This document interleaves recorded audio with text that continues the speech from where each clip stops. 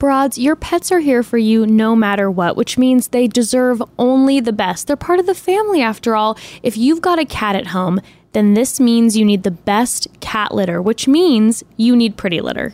These days, Pretty Litter is the only cat litter we use. My favorite fact about Pretty Litter is that it looks out for the health of our cats and it alerts us when something is wrong. Pretty Litter's crystals actually change color when they detect early signs of potential illness, so you can take any steps necessary once you figure out something's going on. On top of that, Pretty Litter is ultra absorbent, so odor is trapped instantly, and it's lightweight, dust-free, and doesn't clump together, which means you're going to be doing a whole lot less scooping. Who doesn't love to hear that? Once you try Pretty Litter, it's the only litter you'll ever use. Go to prettylitter.com/chatty to save 20% on your first order. That's prettylitter.com/chatty to save 20% on your first order.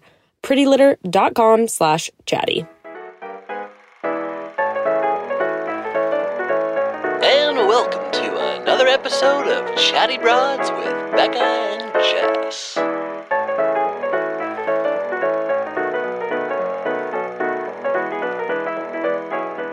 Okay, so we were just about to start the podcast. When there's breaking news! There's breaking news because apparently there is a reality TV show, like a competitive reality TV show that's coming out on Fox where these people are going to have to face the ultimate test in a show called Special By the Forces. way, what's the ultimate test? To me, the ultimate test is being on The Bachelor. Honest to God, that is the ultimate test. You're like, what are you talking about, people? Okay, this cast list, Dude. there's a bunch of people, but I'll name a few. Jamie Lynn Spears, Hannah Brown. Jamie Lynn Spears. I mean, Jamie Lynn Spears is now accepting reality TV show castings. I mean, wow. Hannah Brown. Hannah Brown.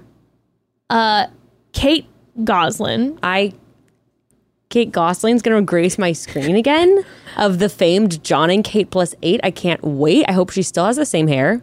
Dwight Howard, Montel Jordan. Dwight Howard? Dwight Howard. What is this? This cast is, I mean, this is actually like low-key a star-studded TV cast. Oh, yeah. Montel Jordan. Who's that again? R&B artist. Okay.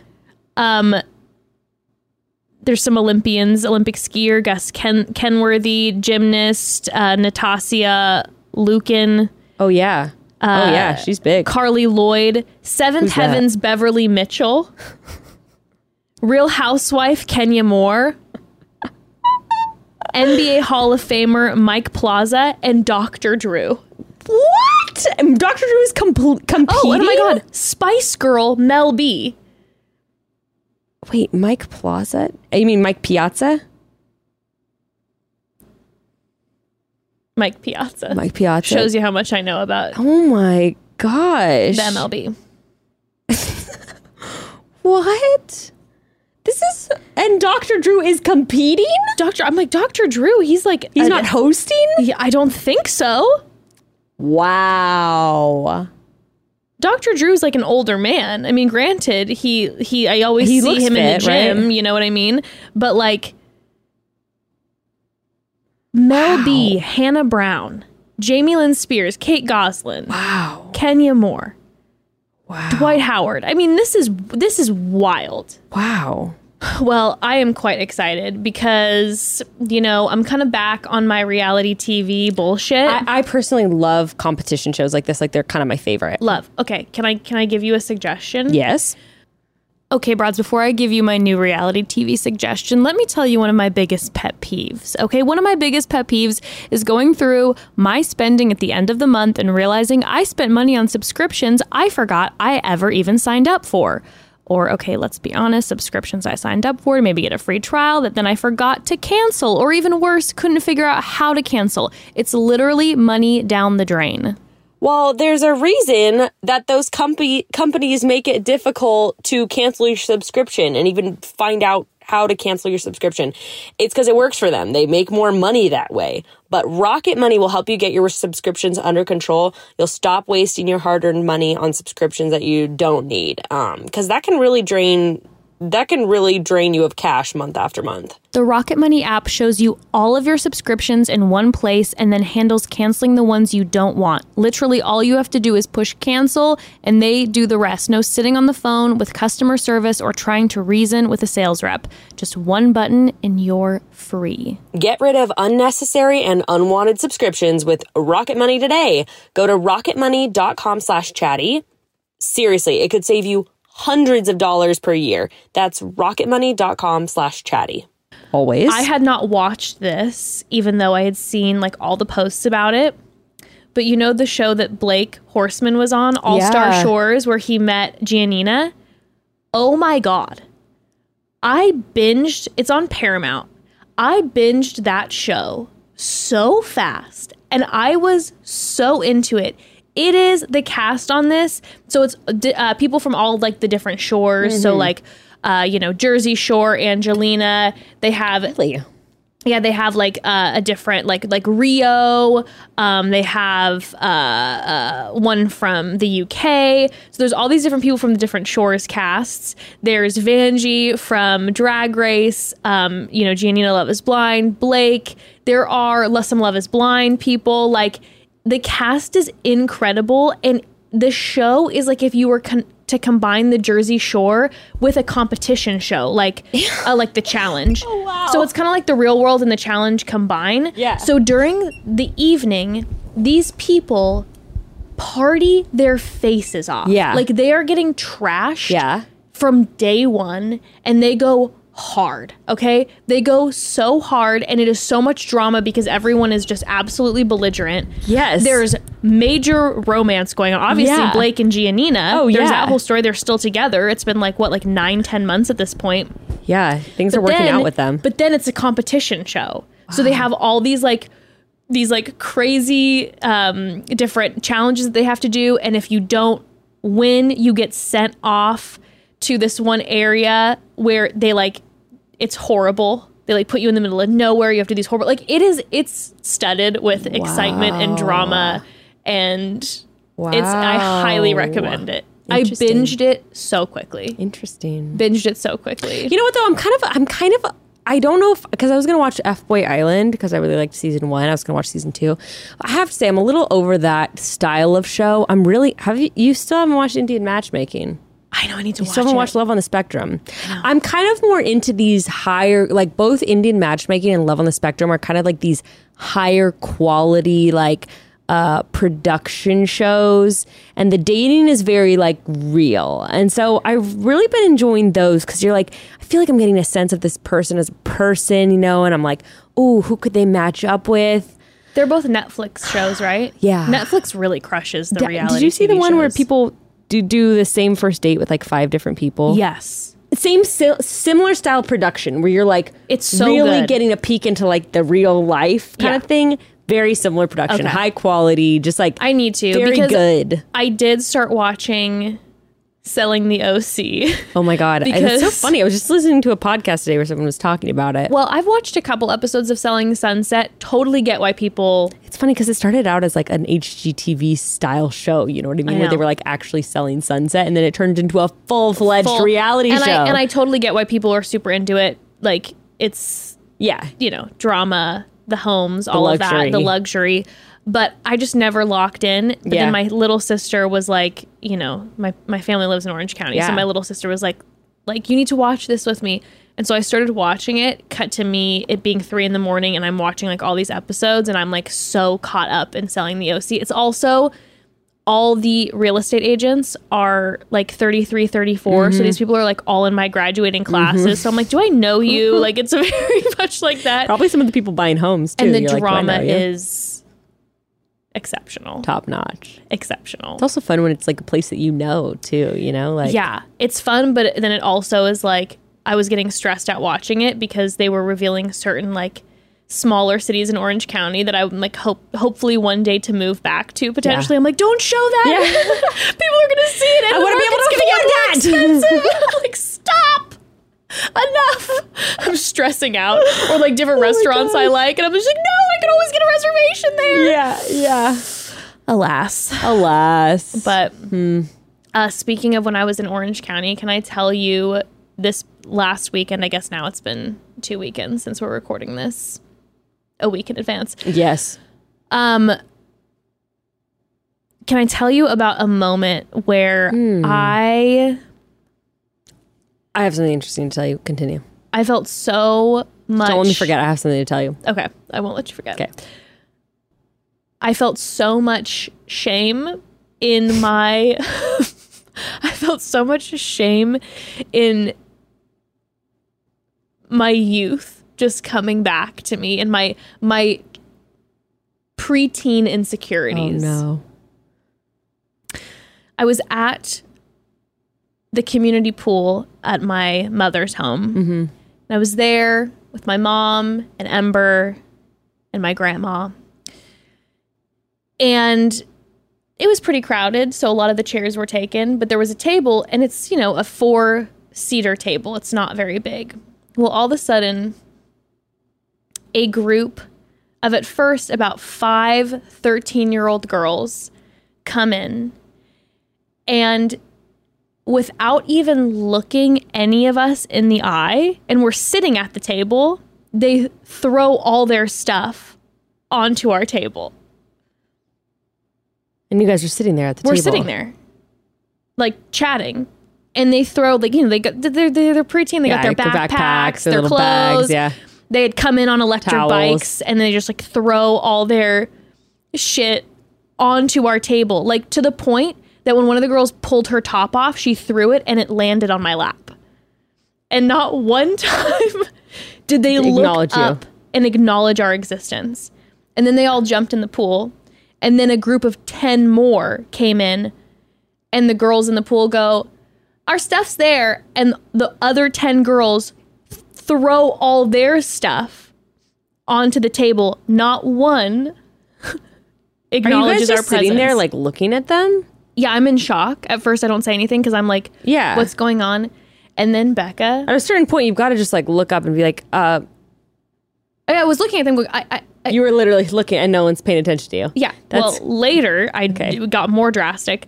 But when that happened, and then they jumped in the pool. You were like a 12-year-old inside that was getting left out. You're like, why didn't you guys invite me? I was consumed by it. It was eating away at me. My mom was like, are you ready to go? And I'm like, no. Because I wanted them to leave and have to get their stuff so that I could, like, say something.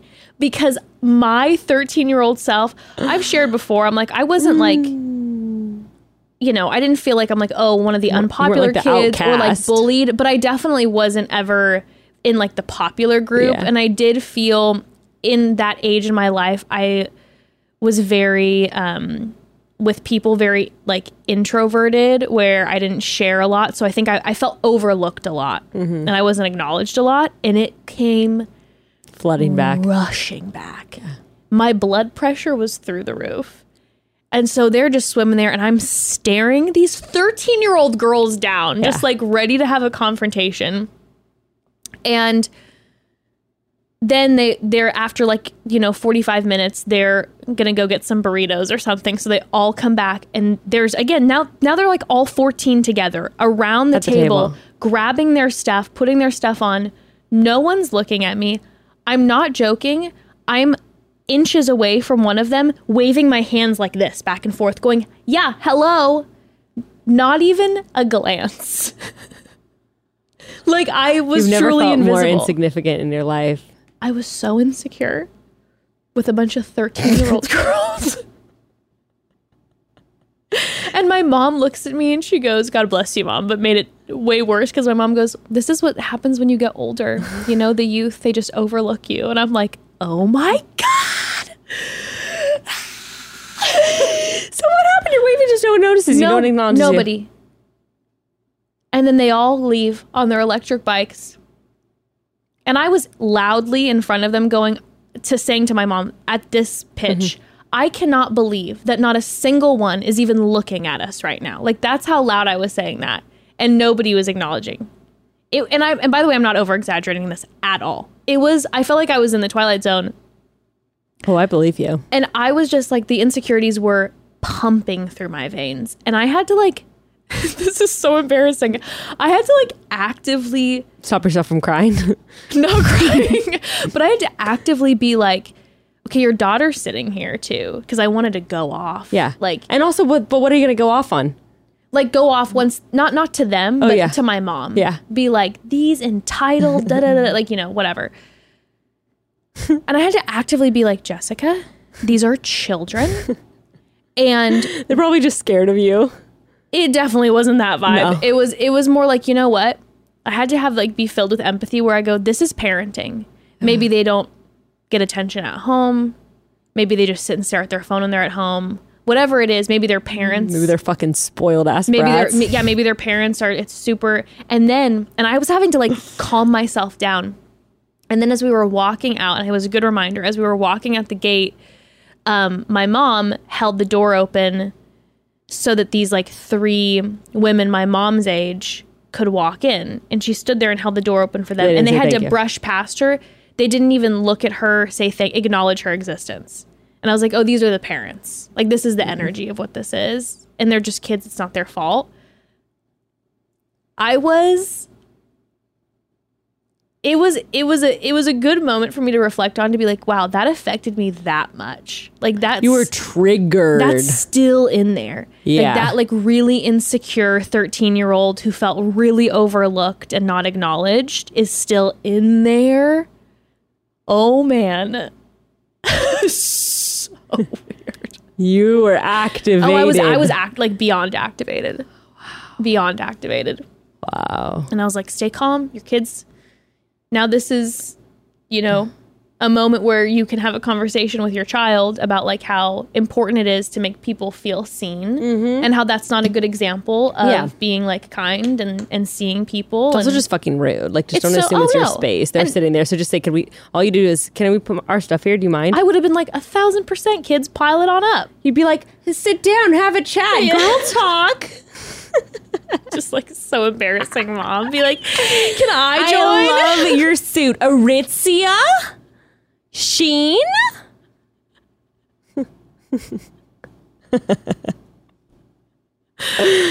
Oh my god, that Y2K fashion is in right now. Let me tell you, girl, I was Oh. rocking a mini skirt like that too when I was your age. Oh, honey, those platform flip-flops. Let me tell you about that. Steve Madden. Are those Steve Madden? That anklet girl, of course, had 1 million. Went all the way up to my thigh, bitch. Like, we're 13. Leave us alone. Please don't talk to us. Oh my god. And then the trigger, too, of like, when my mom's just like, yeah, when you're older, sometimes you get overlooked. And you're I like, was just how can like- I look 13? Oh, I know. But then it also hit me like, oh my God, how often have I done that with an elderly person where I just kind of passed by, and especially when I was younger. You're like, L. Oh my God. It's fucking gross. Oh man. So anywho, that was my triggering session. On the opposite end, you were feeling insignificant. I have never felt so significant Oh my than when I was God. in Portland. I went to this. I love this. Let's get this. I didn't- love that. Okay, well, I didn't love it, but I walked into the Portland flea market, which is like this little craft fair situation, you know, where people sell jewelry and shit. Jess, you would have thought I was the queen of fucking England. The first stand I go up to, got these earrings. I'm like, oh my God, I love these earrings. And she's like, we love you. Can we give them to you? And I was like, oh my God, yes. Okay, it wasn't just that. We chatted. They were great. Then I like walk 10 feet. This girl comes up. She's like, I know you like bandanas. I'd love to give you one of my bandanas. She's like, I was like, oh, hello. And then I see these other girls. Literally, this all happens within like 5 minutes. I walk past. There's this other little group of girls like deciding whether or not to say something to me. It was a little overwhelming because I was like, guys, stop. Like, I'm not like, well, who do you think I am? Like J-Lo? Like, no, it's just me. But I was like by myself waiting for my other friend to show up. And then it gives you, you know, this feeling, it does give you a wave of anxiety. We're like, holy fuck. For some reason, there's like just a lot of people here who want to say hi to me. And then Gray and I were talking about how like in LA, literally no one ever says anything to me ever. And then it's that weird anxiety of like, no one oh says my anything to anyone in no, LA. no one says anything to anyone. You literally could be Angelina Jolie, and people would be like, "Hey," And be like, I think I've seen you before. Like, yeah, did we everyone's go trying to to school everyone's trying to together? then one up each other. There's like no compliments. You're no, just like, you're like, oh come my on. God, yeah, Brad and I used to work together. Like, sorry, what's going on? You know, it'd be like that kind of thing. But Except me. I'm like, hello, I'm a huge fan. But I'm not going to go up to an A-list celebrity and say something because I feel like they're probably so overwhelmed. But if I see someone who's like, you know, B to D, who I'm a fan of. B like to D to F. B to D to F, like who I'm a fan of. Yeah. I definitely will go up and be like, how much of a fan do you have to be? For me to say something? Yeah. It kind of just depends what mood I'm in. Yeah. Sometimes even if I'm not that big of a fan, I'm like, oh my God, loved you and such and such. Yeah. I want to let this person know how I feel about them. Yeah. Well, it got me a little anxious because then there's that thing that you and I have talked about before where you're like, oh my God, like if we're out to dinner and we're like arguing or something, it's happened to you. Yes, then someone was a Chatty Broads fan as Evan and I were having an argument. And then I was in my head the entire time, like, how was I being? I would assume though, if someone is legit a fan, like they're probably just like in their heads about like coming up to talk to you or something. Like they're probably not really noticing. That's what I'd like to tell myself. Sure. But especially with The Bachelor, it's weird too. I'm like, oh my God, all it would take is just like one heated conversation in a parking lot for someone to go on and be like, I saw the way they were talking to each other and they said blah, blah, blah, blah. Well, and you know, I've told you before I was confronted once in person. Oh my, yeah, dude, that was crazy. That was wild. Quick recap for people who don't know, just give the gist of it. Oh, I've never shared this. Oh, you didn't talk about this? No, I don't think so. I was at DragCon. I guess you had told me not on the podcast. No, I told you because I was really shaken up about it. I had been at DragCon with Ember and having a great time. So there were a lot of broads there coming up saying hi, so sweet, had so many great conversations. And then I was just like in the bathroom with Ember and like someone tapped me on the shoulder. I turned around and they were like, are you Jess Ambrose? And I'm like, yeah. And this person like confronted me about something I had said on the podcast in a really intense manner. Very aggressive way. Very and aggressive. Ember was there. Ember was standing there holding my hand. And then when the person walked away, and this was like borderline finger in my face, like really intense. And Ember was standing there and Ember almost started crying because she was like, Mommy, are you okay? Who was that? Because Ember has she's like, no, it's a stranger who didn't like something you said and was going to give you a piece of their mind. Like, it was really what intense. The fuck?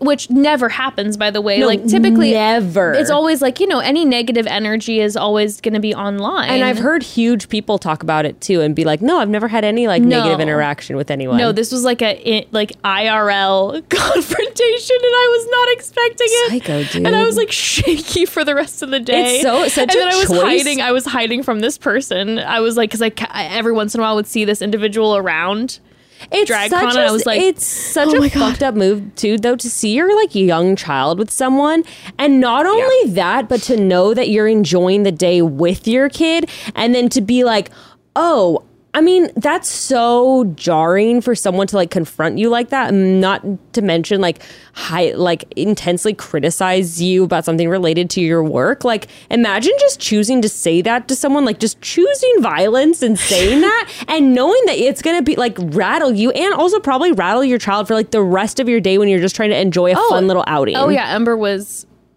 very negatively affected by it. Yeah. And normally if like, again, this was the only time that had ever happened, anyone who ever comes up is always so lovely and also so kind to Ember, and always is like, oh my God, hi Ember. She feels so good about it and feels seen. So then to have this was like, it was so interesting how it changed her perspective on my work, because normally it was always like, Mommy loves her work podcast. And after that confrontation, if there would be something in the house that she could see on my face that I was stressed about. She'd be like, is it the podcast? Oh my God. And she was like fully then tuned into that. Yeah. It was wild. Anyway, so yeah. But I would have taken that heat from those 13-year-old girls instead of being ignored. At least because they would have cared. That's what I'm saying. This person certainly cared about you enough to tell you something to your face and make it. I mean, I love you what a too, ballsy baby. move. What a ballsy move. But this is what I was going to say. How crazy is this? So yeah, that was funny. That was interesting. I was like, wow, I'm just being like gifted like a queen. Like, please give me more earrings and bandanas. Yes. Some of my favorite things. But Gray and I, so we went to like this, we didn't have like a wedding, but it was like sort of like an after party thing that we got invited to. They had like a really small ceremony, whatever. So I'm like dressed up for that. Then we go. They're like, the venue's closing, so you have to go to a event, like somewhere else after. Sure. So everyone's like, oh, let's go to this bar. I didn't want to walk to the bar. I was like a half mile away. I was in heels. I was like, whatever, let's take an Uber. So we get there to the bar before everyone. It's a super divey place. Okay, broads, quick pause. So having comfortable underwear is an essential part of any outfit, okay? Not just underwear, actually, but all of your base layers should be the best, softest, most comfortable part of any outfit. And there is one company that's really doing that right. You know who we're obsessed with. That's MeUndies. MeUndies. They have the softest bralettes, undies, socks, loungewear, everything made from sustainable materials. I wear MeUndies almost every single day.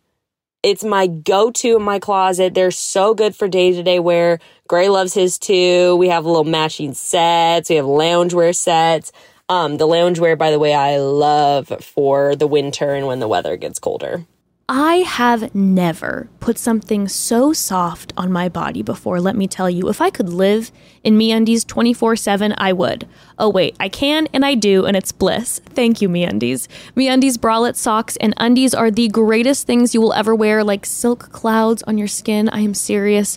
They're made from their signature micromodal fabric, which is sustainable, breathable, and super stretchy. Plus, everything on their site is available in, no joke, 1 million colors and patterns. So many fun patterns, and comes in sizes extra small through 4XL. And if you join their membership, which is totally free to join, by the way, you will get free shipping on every order and exclusive perks like a free new item every month, secret sales, and early access to some of the newest stuff that MeUndies has to offer. Also, MeUndies makes a fabulous gift, and they have a great offer for our listeners too. So if you or someone you love needs MeUndies, which you do, any first-time purchaser gets 20% off and free shipping and free returns. So to get 20% off your first order and free shipping and a 100% satisfaction guarantee, go to MeUndies.com/chatty. That's MeUndies.com/chatty. So supporting your gut is really the first step in supporting the rest of your body. But how exactly do you support your gut to be the healthiest version possible? Scan any health food store or wellness influencer blog, and you'll see there are a whole lot of options available to you that will tell you that they are the product to gut healing. But let us tell you, not all gut products are created equal. So let us tell you about Seed and why we love Seed, and know you will too. Big fan of Seed. It is the only probiotic supplement that I'm actually impressed by. Seed is made different from any other probiotic product out there. That's why you're actually going to see results. It's made with a capsule inside a capsule. So it protects the probiotic and prebiotics through digestion for delivery actually into the colon. That's exactly why with Seed, you see the difference. All 24 strands of broad spectrum goodness make its way to where they need to go and aren't destroyed by your stomach acid on the way down. And once Seed has been delivered properly, it gets to work getting you all the amazing benefits of a healthy gut, like supporting your immune system, reduction in bloating, and so much more. I've been using Seed for quite some time now, and I've seen such amazing results. It's especially helped with some of my restroom issues. So thank you, Seed. Get started on a new healthy habit today. Visit seed.com/chatty and use code chatty to redeem 20% off your first month of Seed's DSO1 Daily Symbiotic. That's seed.com/chatty and use code chatty to get 20% off your first month. And then this dog ran into you at Stagecoach and said hi, and then randomly ran into me at this bar. Isn't that so weird? So then she's like, oh my God, I love Chatty Bros. She's like, I ran into Jess at Stagecoach. It was after like blah, blah, blah set. She was like, I was kind of drunk. And I was like, oh my God, I love you. Oh my God, whatever. was it after Breland? Did you say Yes! Breland? Yeah, This blonde girl. She was so nice. Yeah, she was really nice. She was so nice. She was really nice. Well, I was at that Breland set because Evan, that's one of the Yes, artists that's what Evan she works with, said. so I was like kind of like standing off to the side watching him. And then her and one of her girlfriends came up and she was so sweet. And then she kept apologizing. She was like, I'm a little drunk. I'm like, girl, so am I, Well, she brought it again. She brought it up again. She was like, I was drunk. But I was like... That is so... No, but I couldn't get over that. I was like, whoa, what? How weird that you were to randomly run into her at this like other place. Like where is that? Like That's Twin so or Five random. Palms or whatever the hell it's called. Where is Coachella? Yeah. It's the same place. Yeah. Coachella Anyway, What's the place by there? Something Palms? Indio? 7 Palms? Two Bunch Palms? I don't know. But anyway. Palm Desert, Palm I was Springs, like- Two Bunch Palms. Indio, Cathedral City. Is there a place called Twin Palms? I think so. Is that what I'm thinking? Anyway, so she was like, I was like, what a trip that she ran into you there, like while you were, it on was, like, vacay out, at yeah. Stagecoach. And then she runs into me like in Oregon. That is so random. And she was like, I thought like, oh, what if I run into her in the city? But that would be weird. She's like, but then I saw your outfits because I was watching your story and I like noticed you right away when you came in. Isn't that so weird? That is so... Small Listen, world. the world is so small. Oh, get this. So this is an interesting thing. The people who run the Cobb workshop, like his name's Allie and his wife Chloe, they live in Junction City, Oregon, whatever. I just went to go visit them again this past weekend and like work on some plastering stuff. But they both grew up on the street in Topanga where Gray's parents live now. Like his mom, he grew up across the street from Gray's parents' house. And like, I don't know how we got on the subject of Topanga, but they're like, wait, what street? And they're like, oh my God, like he literally grew up across the street from Gray's parents' That house. is so bizarre. And then like his wife's cousin, who's moving in with them soon, she's best friends with the girl that Gray used to date, like in Topanga. And I'm like, whoa. You know what? Weird, right? I remember Jessica Stone talked about how like when you tune in, you'll start to realize like there's all this Everything's overlap. connected. Because I've noticed in the past few years, so frequently when I meet a new person, and not like a random person on the street that I'm like, hey, like passing whatever. by. Like But when like you make a someone new who connection a with new someone. connection, I'll find out that like, and I'm talking someone who used to live in like New York for however long or lived in Orange County. It was like, they always used to live in like the small little city that I live in now in Los Angeles. Oh my God, I live down the street. Mm-hmm. Like everyone. And I'm like, Weird. what? This isn't that big of a place. Like at some point in your life you lived here and this is someone who lived all over the place. That's It's weird. just so strange. And Yeah. you're like, what is this overlap about? Well, if people didn't listen to the episode with Jessica Stone, she told a story about how this really actually tripped me out. I told Gray about it later and he was like, that is so weird. She was like, oh, did you used to climb at this one climbing gym in Orange County at Sender? And I was like, yeah. And she was like, oh, like I saw you years ago and I had this feeling like I recognized you. And she's like, and then, like I saw you on The Bachelor and like, and here we are now. But that was a trip No, it's to so- me. it's such a She didn't trip. know who I was, but then she like remembered my face enough, seeing me a stranger, to remember me. Then when she saw me on The Bachelor after, that's weird. And then get this. So Jessica, I know of her because she's now, good friends with some Yeah. of my good friends who still live in Orange County. But after she came on the podcast, I posted a photo of us on my Instagram. Mm-hmm. And Ember's best friend from school, her mom, when I saw her at pickup, was like, I've been like so close with Jessica for years. Whoa. And she's never lived in Orange. Like, and it's just, you're like, what? It's just so strange. Like the overlap. No, but that climbing gym situation was so random. Yeah, that was just so weird to me that she remembered my face to recognize it years later. Mm-hmm. Strange.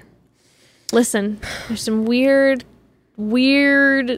things going on in this universe. Yes. Weird connections. Well- Speaking of the universe, Yeah. the Bros are going to have an episode coming up here with Jessica Lanyadoo soon. I think that's coming out next Tuesday? week. Yeah, next Tuesday. Yeah, So next in a week, Tuesday. so a week from today, Yeah. where Evan and Grayson are going to get their charts read, Dude. and I am tingling. Dude, I can't wait. I can't wait. tingling. I just know. I'm gonna make you send it to me early. Like I'm gonna because trust I and have believe. a lot of driving time to do. Oh no, you will receive the episode because I have actually 10 hours of drive. Like anyway, I have a lot of driving to do. More 15 hours of Woof. driving to do. Anyway, But I cannot wait because I know that Evan will just absolutely be like he's gonna be a full believer. floored. It's going to be so amazing. Yeah, it's actually crazy to me how quickly Gray became a believer. Now he's like totally like, yeah, well, he's just so into it now. Well, after their Thomas Dale episode, Thomas Dale was just like oh, I know. nailed everything, and now Evan's like It was a little mystic. It was funny though. It was like a year ago when we were in Mexico when we started doing. I got a tarot deck. Yes. And it was the first time Gray had ever done tarot. He was like, I think he was like a full believer after that. He's like, well, I'm pulling cards that are like exactly like have to do with what's going on. Love this. I know. I love it too. You know, but it's that time we're moving out of I'm having a vision. No, we're moving out of a phase of, I don't know, we're moving into a new phase of the world. You know, it's like the past 100 years have been like post-industrial revolution and, you know, postmodernism. And it's all very like kind of nihilistic and separating from religion and all of that. And I think that we're just moving into a new phase where people are going to get much more in tune with spirit because they'll have to survive. That's a little dark. But anyway, on another note, Yes. I thought today that we would go through, by the way, how much did you love the conversation with John Kim and his lady, Vanessa. Vanessa, yes. I wasn't that great? absolutely loved. They're both so incredible. I so appreciate how vulnerable both of them are with their relationship. Really stuck with me. Me too. I there were numerous moments in that episode. If you haven't listened, that was last Tuesday's episode. There were so many moments where instead of like sugarcoating something, they like actively had the conversation with each other, with us in the room. Oh, I really felt like the biggest thing that stuck with me was just like, oh yeah, like these are two therapists who like don't have it all figured out in their own relationship. That was And really powerful. I was like, yeah, I feel that. It gives you a lot of hope and just be like to be patient with yourself. Yeah. And yeah, just a lot of valuable, serious nuggets that I took away from that. Definitely. And I think it also speaks to, I've really been thinking about, I don't know, there's just different phases in relationships. And I feel like I was just realizing like Gray and I are reaching another point. I don't know if you can identify with this in your relationship, but I feel like there are points where you go through hard things and you go like, you have this feeling of like, yeah, we made it through that. And you're like, yeah. And you're like so triumphant together. Yeah, and then you're like so bonded. Yeah, exactly. And you're like, I'm in love with you because we just did that. Like we made it on the other side. You stare into each other's eyes and cry. Yeah, you're just like, wow. Like, yeah, you're yeah, you made it through the fire, you know. And then it's just funny because then you just go into rough patches again, and then you just kind of like forget about that feeling, and you're like, Totally. You're like, oh my god, or you just this kind is of not... get complacent in life. Yeah. And then you just kind of Yeah, there's just nothing. Aren't like there as like in tuned with how in love you are. Yeah, It's those moments where I really connect in the way of like when I let all the like outside anxieties and stressors like infiltrate my brain for a long time. And then one day, typically through something shitty, I have that realization where it's like all that matters is like Evan and Ember. And I Yeah. have them and I'm so grateful for that. And like at the end of the day, like that's where I want to lay my head. matters, yeah. And then I have that like hard for a week where I'm like, who the fuck cares? Like I got you too. Yeah. And then one thing happens and I'm fully in the spiral again. Yeah. The hamster wheel of life. Do you identify though with that like peak and you're like, wow? It's funny though because I feel like we're hitting it and then I can look big back at time. like a couple. We haven't had as long of a relationship, so I can look back at like maybe like two other peaks. You know, it's kind of crazy. They don't come like that often.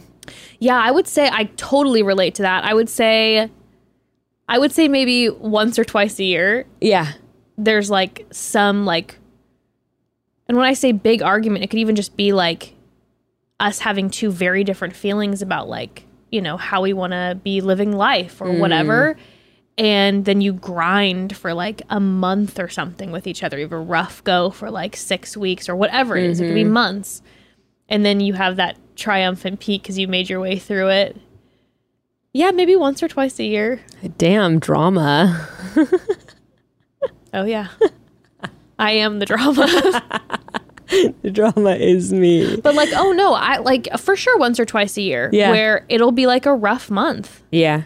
Because we're just on two different spaces. It could be like he's working nonstop and I'm feeling overworked because I'm doing it alone here. And then I don't feel connected because his mind is elsewhere. And then we're like trying to, even if there's nothing inherently wrong, where you're just not connecting with each other. Really frustrating. And you can't quite put your finger on what it is, but you're just like, I'm just like not connecting with you right now. We're slipping. Yeah.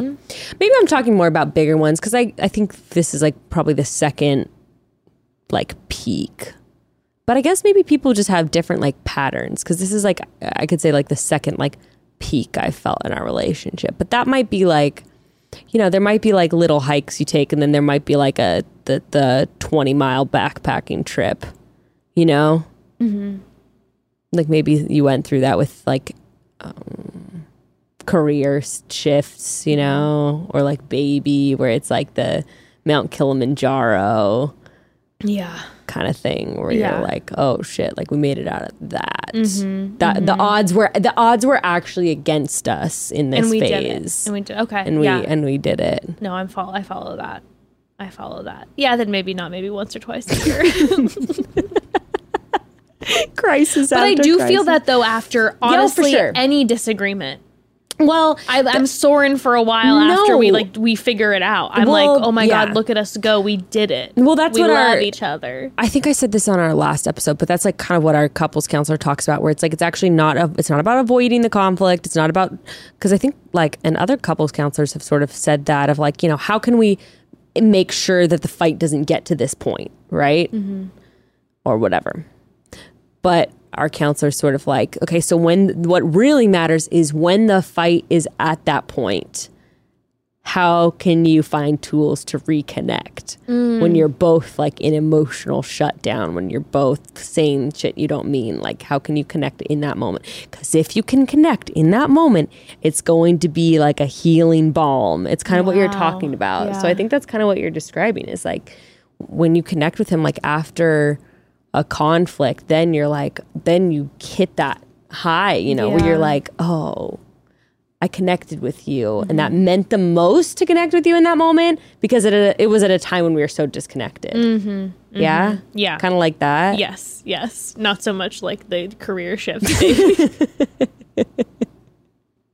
No, but I think what you're touching on is like, yeah, something that I'm learning about. It's like, how can you create like healing and space for connection when you're going through like those difficult times? Because that is when it's going to matter the most. That's when it's kind of make it or break it in the semblance of those moments. But so you're in a peak right now? I think so. You're soaring. She's soaring. Well, I don't know about that. It's more like I'm not quite there, but it's more like the feeling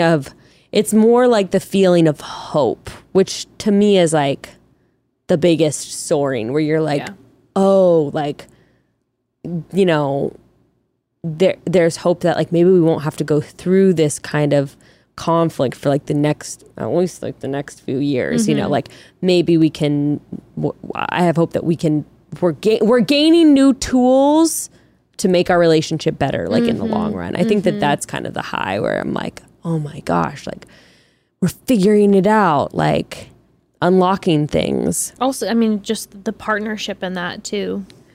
I also think that like hearing about talking more about stuff with friends, hearing from them, even doing this Q&A box on my stories, which we're going to get into, about like hearing about the nitty gritty about other people's difficulties in their relationships is really validating, because you're like, oh my, I mean, sometimes I just think you feel like, oh wow, like we just don't have like, maybe we just like don't have what you're supposed to have to make something work. I don't know. So I just feel like hearing from people is very clarifying, because there are certainly some relationships that are not, where you're like, like John and Vanessa were talking about it. Like there's some where they're like, No. there's some clients where it's like, why are you? Yeah, it's not good. Yeah. One person's not willing, or it's just like you've fought the good fight Yeah. and it's time to move. There's a new shift coming in your life. Right.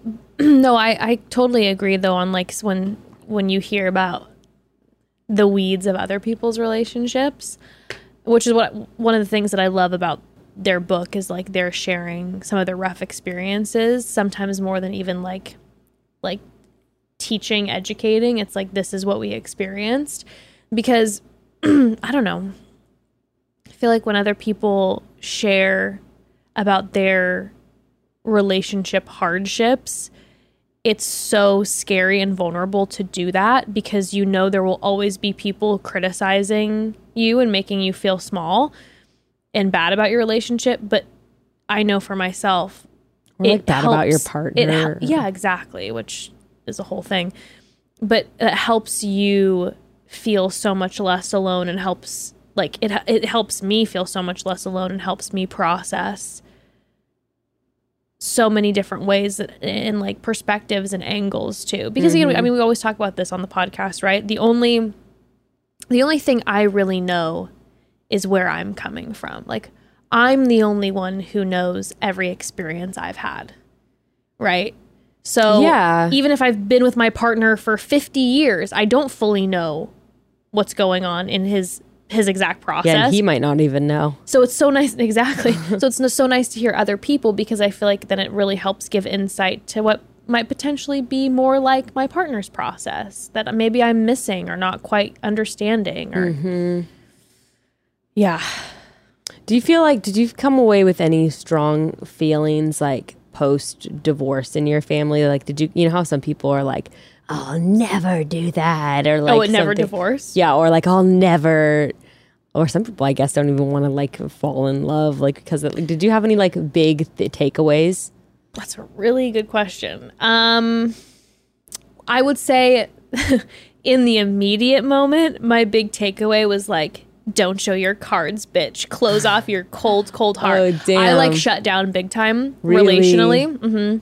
Evan and I had just gotten back together right when after our like big breakup. You're like, trust no one. It was literally like him and I had been broken up for 1.5 years, 2 years. We just gotten back together, and then that happened with my parents, and I shut off my heart for like a year. Whoa. And we kept dating. Yeah. Poor guy, ice Yeah. queen. Yeah. But I was then really like, I was like there with him and processing through stuff, and like we were in like a committed relationship, but I was not open at all. I was kind of like, whatever. Because I'm like, you can't trust anybody. This will never work in the end. So I had to process through that a lot. But I think as a grown ass person, my biggest takeaway from watching a divorce, and this is going to be literally the darkest, saddest thing to say ever, but I think because of the Christian culture, being surrounded by that and being like, divorce is the definition of failure, I realized that divorce is not the definition of failure. The definition of, and the word failure is not the right word to use, but that's not being true to yourself and the boundaries that you need to set. That's what I'm failing in a relationship.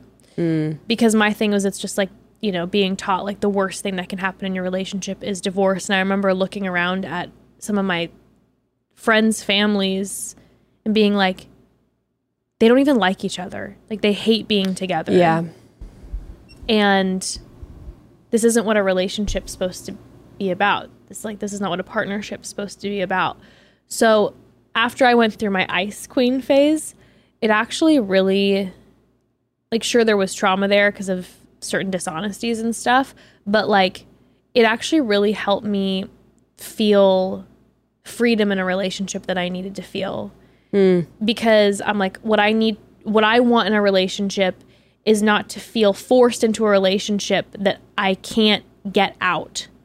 I need to know that I'm choosing that person every day. And it's going to be really hard And it's not easy, and it's going to have days that really suck, but like I'm choosing to be with that person. I don't get married and then I'm not stuck. And I needed to have that freedom in my own space for sure.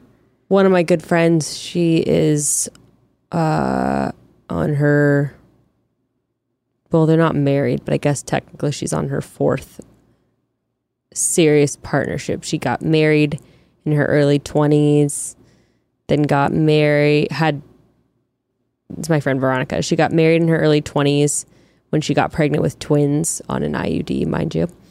Then, so don't fucking shame people when they get pregnant, okay? Because you don't fucking know their story. Know. So she got married, then they got divorced, and she got married again and had another kid about 9 years later.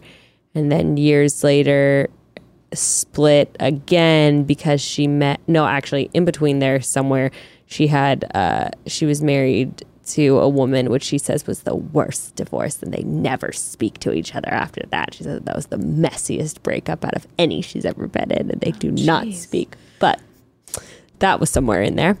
And then she split with that partner because she met Andy, who is Gray's best friend, who we went on the surf trip with and everything. And then now they have a child together. She's still technically married to her last husband, who she had her now like 12-year-old daughter with. They haven't actually legally gotten divorced yet. But like her last ex, like he'll go, like when Andy travels or stuff, like he'll go stay at the house. He'll stay at the house with them for like a couple months. He lives in Mexico. He'll come visit for like a couple months, and we'll stay at them with his girlfriend. Her first ex, he'll do the same, come and pick up the twins and stay at their house. Wow. And they'll go visit each other. And she said, I love her line. She said, I've had divorce, but I've never had a broken home.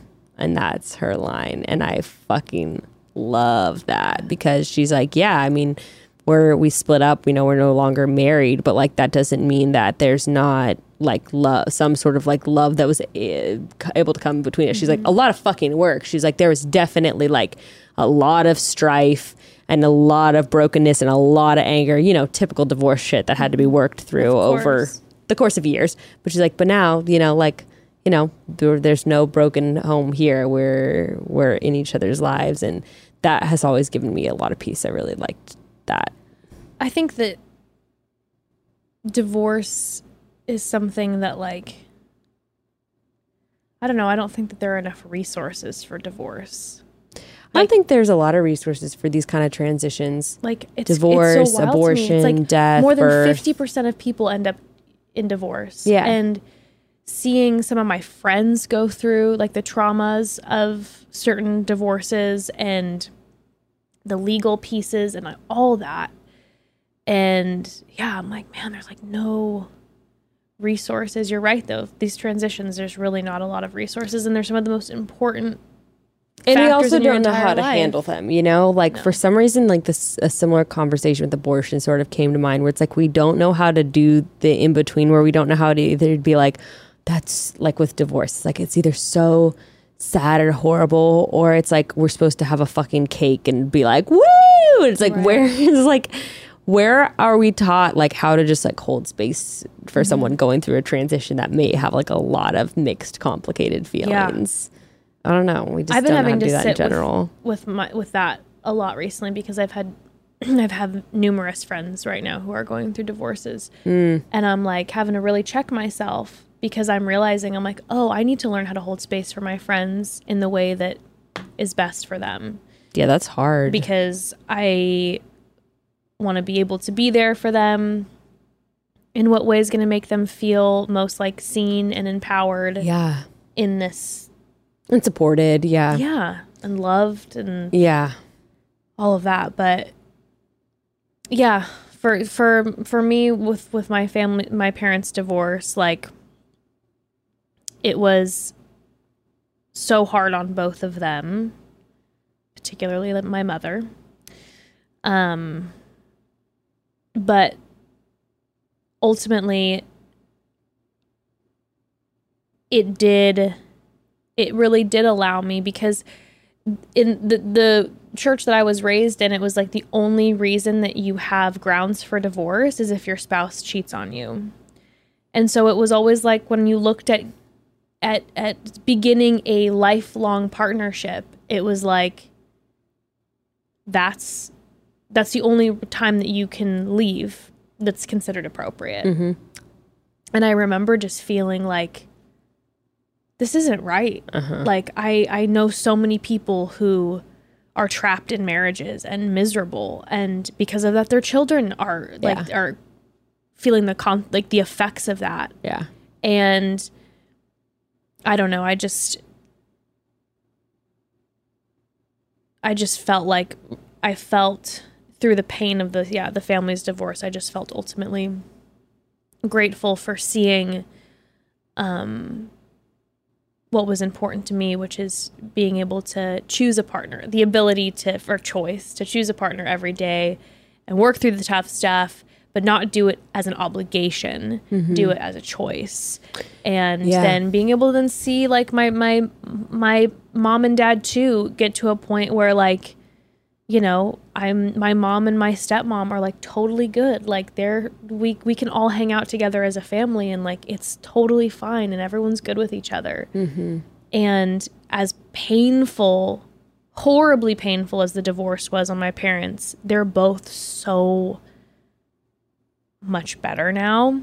And they're both in positions where like they're in their 60s and are able to like grow, which is making them feel alive because they're feeling themselves like actively changing their minds and like learning new things instead of kind of being stuck like they were for a long time. Yeah, I was thinking about how on the flip side, like one, people don't feel the permission to like set themselves free of something that's ultimately destructive for their life and others.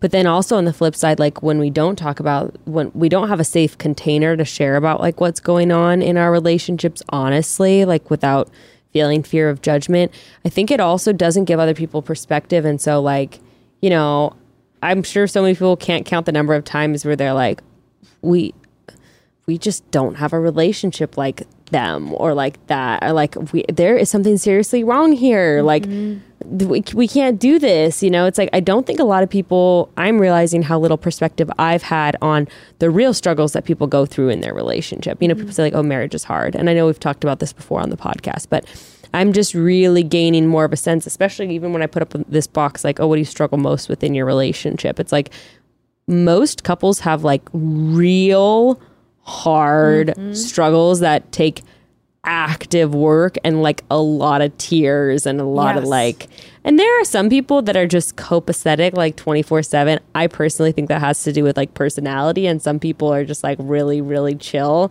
Sure. And they're with a partner who's really, really chill, and you know, life might be really, really chill for them and they can navigate that fairly easily. But for the majority of people, there's a lot of messy ins and outs and phases that are really hard to navigate. And I think the more that you start hearing about what other people go through, the more validating it is to be like, oh my God.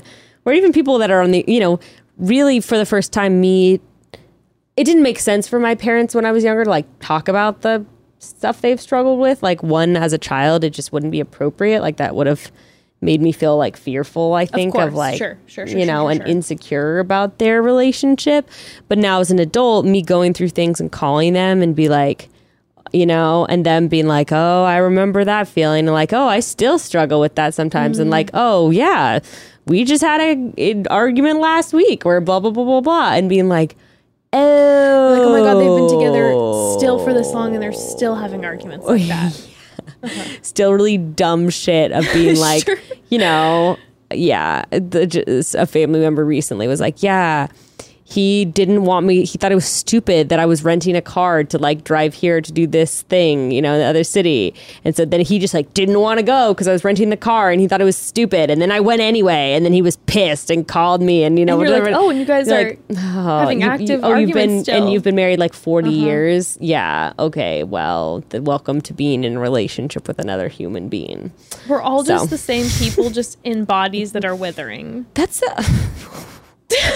Jesus, Jess, how sad. No, but I'm just saying right? It's like all those 13-year-old girls who ignored me because I'm getting old. But it's literally like we're all just people and our bodies age, right? Yes. But we're all just like, it's the same shit. Oh my God. Yeah. There was a moment, I told you about the documentary in and of itself, which I watched for the first time, which I'm going to say this casually, changed my life. Yeah. I'm not going to do any spoilers because I would never allow it. But there was a moment. What's this documentary about? It's impossible to explain. I know you didn't. Yeah. It's literally impossible to explain. And every person I've heard who's seen it, because it came out like a year ago, and I've heard other people talk about it on different podcasts, and everybody was always like, oh my God. It's 100% on Rotten Tomatoes and like 99% audience score. It's like, this will change your life. Okay. But then anytime someone goes, well, what's it about? It's like, I don't know how to explain this to you. I don't know where to begin with this. I really don't. It's a guy who's like technically like a magician / card mentalist, whatever, who basically does like a long form, almost lyrical poem on stage. And it's filmed. He did like 600 performances. And it's a live filming of one of his performances, or a few of them put together. Okay. And it's... I'm not spoiling anything because this happens in the first, 30 seconds. But all the audience members at the very beginning of the documentary or the show or whatever, before they sit down, there's a wall of cards, and all of them say, I am, and a word underneath it. And before they all sit down and the show begins, they have to take one. And they're words like, I am independent. I am a mechanic. I am an introvert. I am a positive being. Like all different things, right? And some people take ones that they think represents themselves. Some people take ones for fun. It's like, I'm a mechanic. Ha ha ha. Right. Right. And then the show begins. And that comes up later. And it is all about who you are, how people see you versus who you actually are. Tears, it'll, yeah. Oh, I can't wait. I will definitely watch. But there was a moment talking about how you're just a person. There's a moment in it, and like I said, I'm not going to ruin anything, but where one of the cards said, I am an absolute catch. And the person who believed it about themselves is a probably 85-year-old woman. She's this cute little 85-year-old woman, and she's like, I'm an absolute catch. And I was like, and that's her. Mm-hmm. That's her life. Mm-hmm. She was an absolute catch. This woman experienced life and all of her partner, everyone chasing after her, and like that was her experience. That's her experience. Yeah. Right. And it's the same thing I feel like in marriages and partnerships where you're like, oh, just because we're getting older doesn't mean that like that necessarily that perspective changes. Like, no, we have the same arguments about the same stuff. It's all the same. Forever. Which is exciting because it gives us opportunity to do it better and over and try it again and practice. It's not just like you have just those arguments when you're young and then they're done for forever. It's like, no, I can actually like try to learn how to be a better partner to my partner and be better to myself. And okay, broads, one more quick pause. So fall and winter are on their way, which means it's just about time to transition your homes into their coziest, comfiest states, perfect for afternoons of lounging around, movie nights, and a whole lot of relaxing Sundays. So whether you're going to redo your entire space or just add a few of those small, special finishing touches, Jenni Kayne has everything you need to get your room ready to transition into the next season, in stock and ready to ship right away, so you can have the space of your dreams ready to go before you know it. Oh, Jenni Kayne is everything they have is gorgeous. No one does statement pieces better than Jenni Kayne. Each of their furniture pieces, they're all inspired by the clean, airy California coast. They'll instantly become the talking point of any room, and the quality is unmatched. Because, look, all of these pieces, they're made from premium natural materials like suntanned leather, natural cedar and oak wood, and beautiful linens. Also, it's just all timeless, and it goes with virtually any aesthetic. If you're looking to revamp a room in your house, a furniture piece from Jenni Kayne will do the trick. And also, you can still get a major cozy vibe upgrade with just some small additions too. And Jenni Kayne is also perfect for those pieces. The decor and accessory section on that site is my go-to when I want to refresh any space in my home. The hand-poured candles literally give me a life and also make amazing gifts. Just something to note with the holidays coming up. Get 20% off all furniture and decor, free shipping on furniture, early product access, and much more with a JKH membership. Join at jennikayne.com/membership or go to jennikayne.com/home. You're going to create the space you'll never want to leave. That's JENNIKAYNE.com/home. Okay, so I know it's a cliche and some of you might roll your eyes when I say this, but it's true, okay? You really do learn something new every day. And the new thing I learned today is that when it comes to sheets, you always hear thread count, right? Well, did you know that it's not the quantity of the thread count that really matters? It's the quality of the thread count. That's right. It doesn't matter how many threads your sheets have. If they're not the best threads, they aren't going to be comfortable, which is why we're recommending Boll and Branch to the Broad Squad. They may just be the world's comfiest sheets. Boll and Branch use the best, highest quality threads on earth, which gives them a superior softness, and they actually get better and softer with every single wash, which is how sheets should be. As soon as you take your Boll and Branch sheets out of the package, you can feel the difference from other sheets. And let me say this again. They actually get better and softer with every single wash.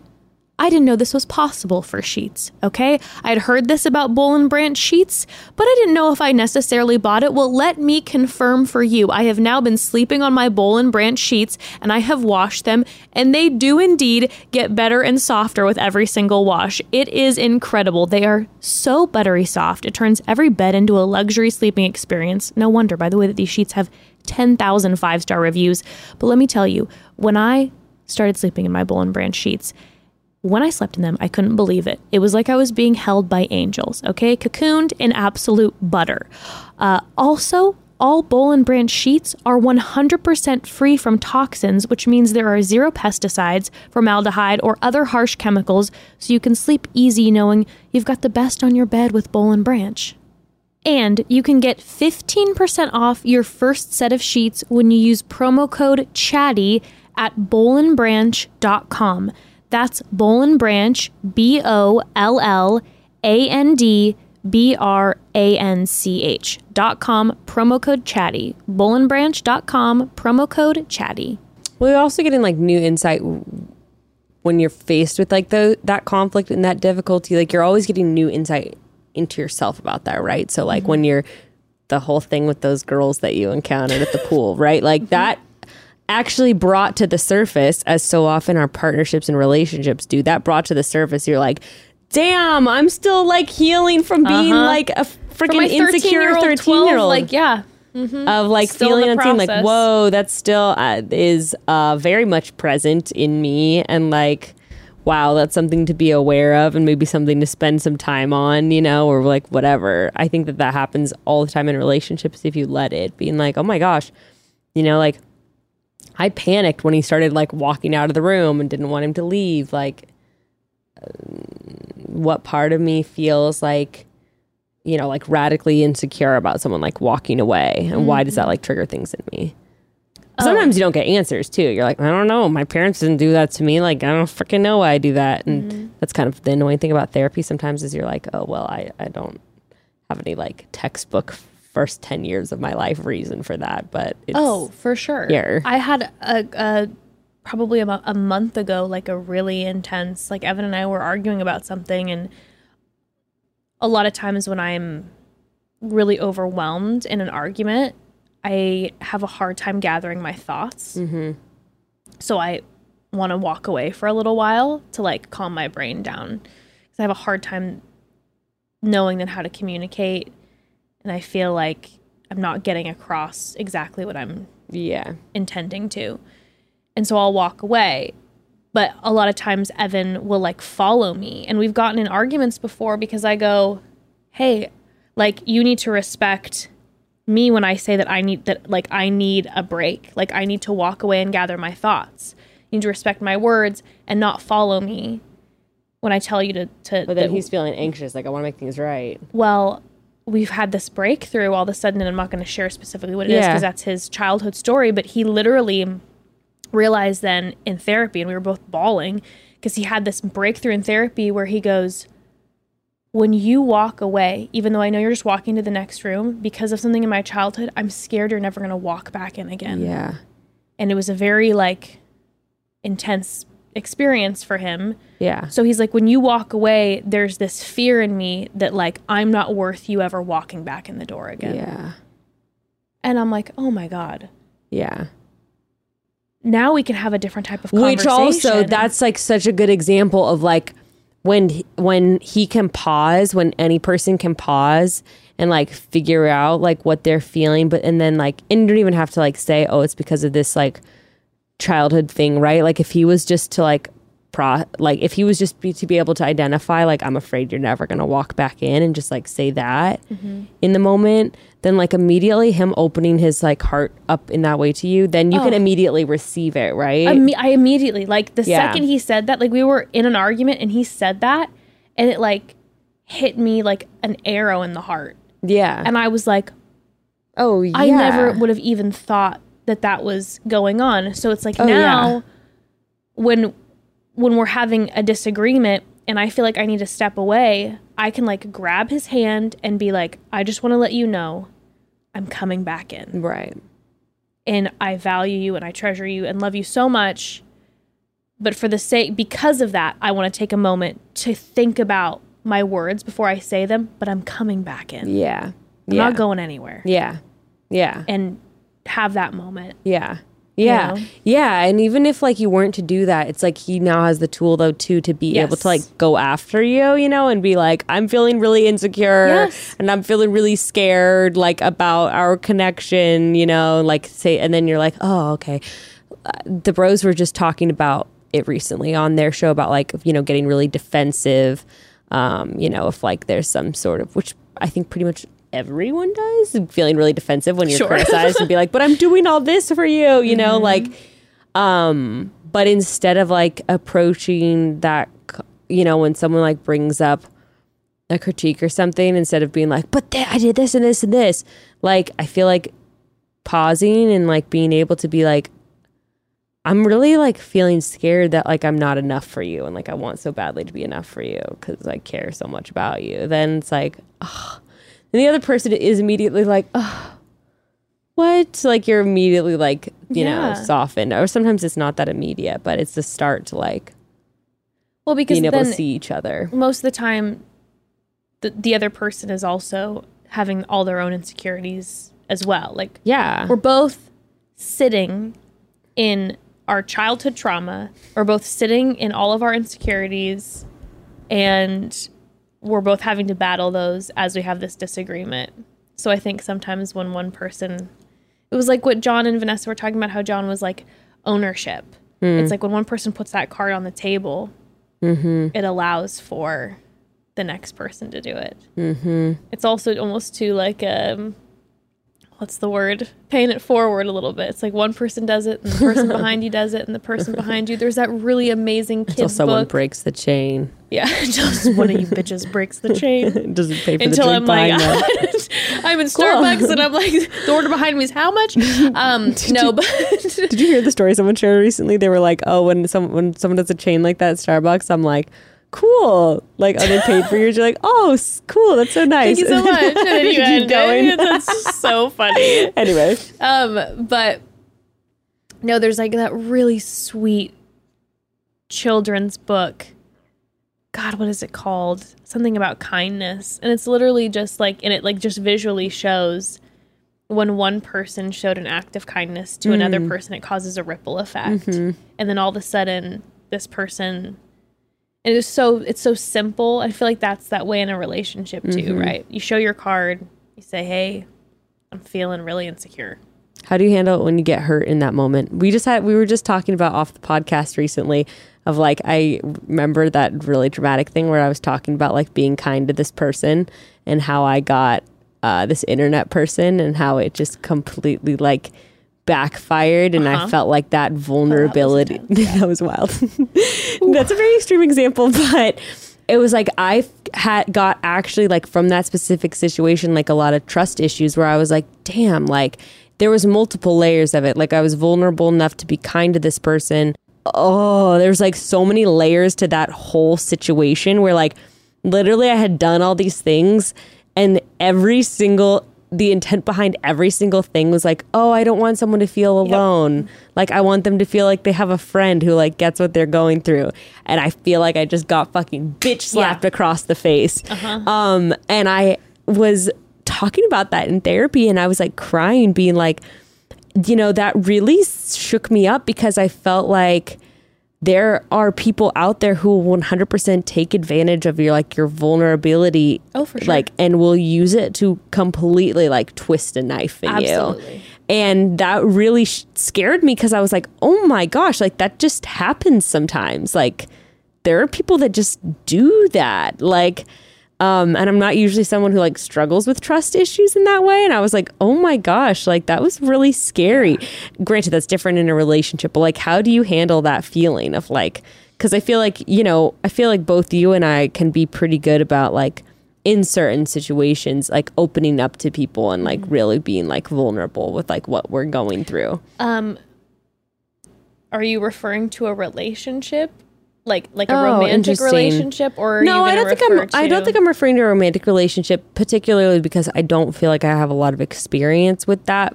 Well, actually, that's not true though. That's not true though. I feel like there are small instances in our relationship, you know, where I will even go like, I just am feeling this, and I'm really opening my heart up, and then I'm met with like a, well, da-da-da-da-da, you know how that can be in an argument where it's like, you're like, wait, but I just did the thing where I'm like showing my heart to you, and you're being like, da-da-da-da-da. Yeah, like how do you handle that? Not great. That's something I've really grappled with in our therapy, you know, because he's like, just like show yourself, and I'm like, oh my god, but what about when I'm like showing myself and that person's like hurt. And then you're like, woohoo. It's a really good question. I think for myself personally, a lot of my work has been learning to not show that to as many people as I want to. In general, yes.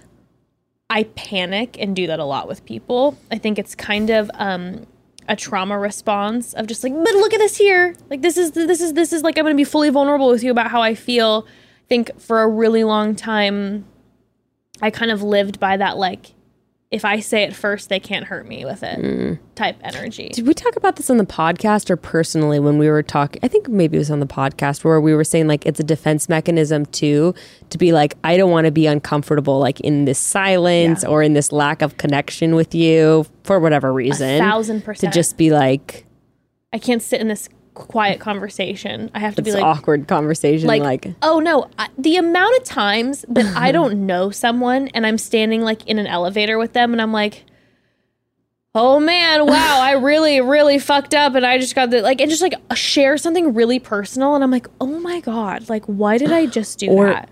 I do that too when I'm in a really chaotic sort of manic mode for whatever reason. It might just be that person's energy.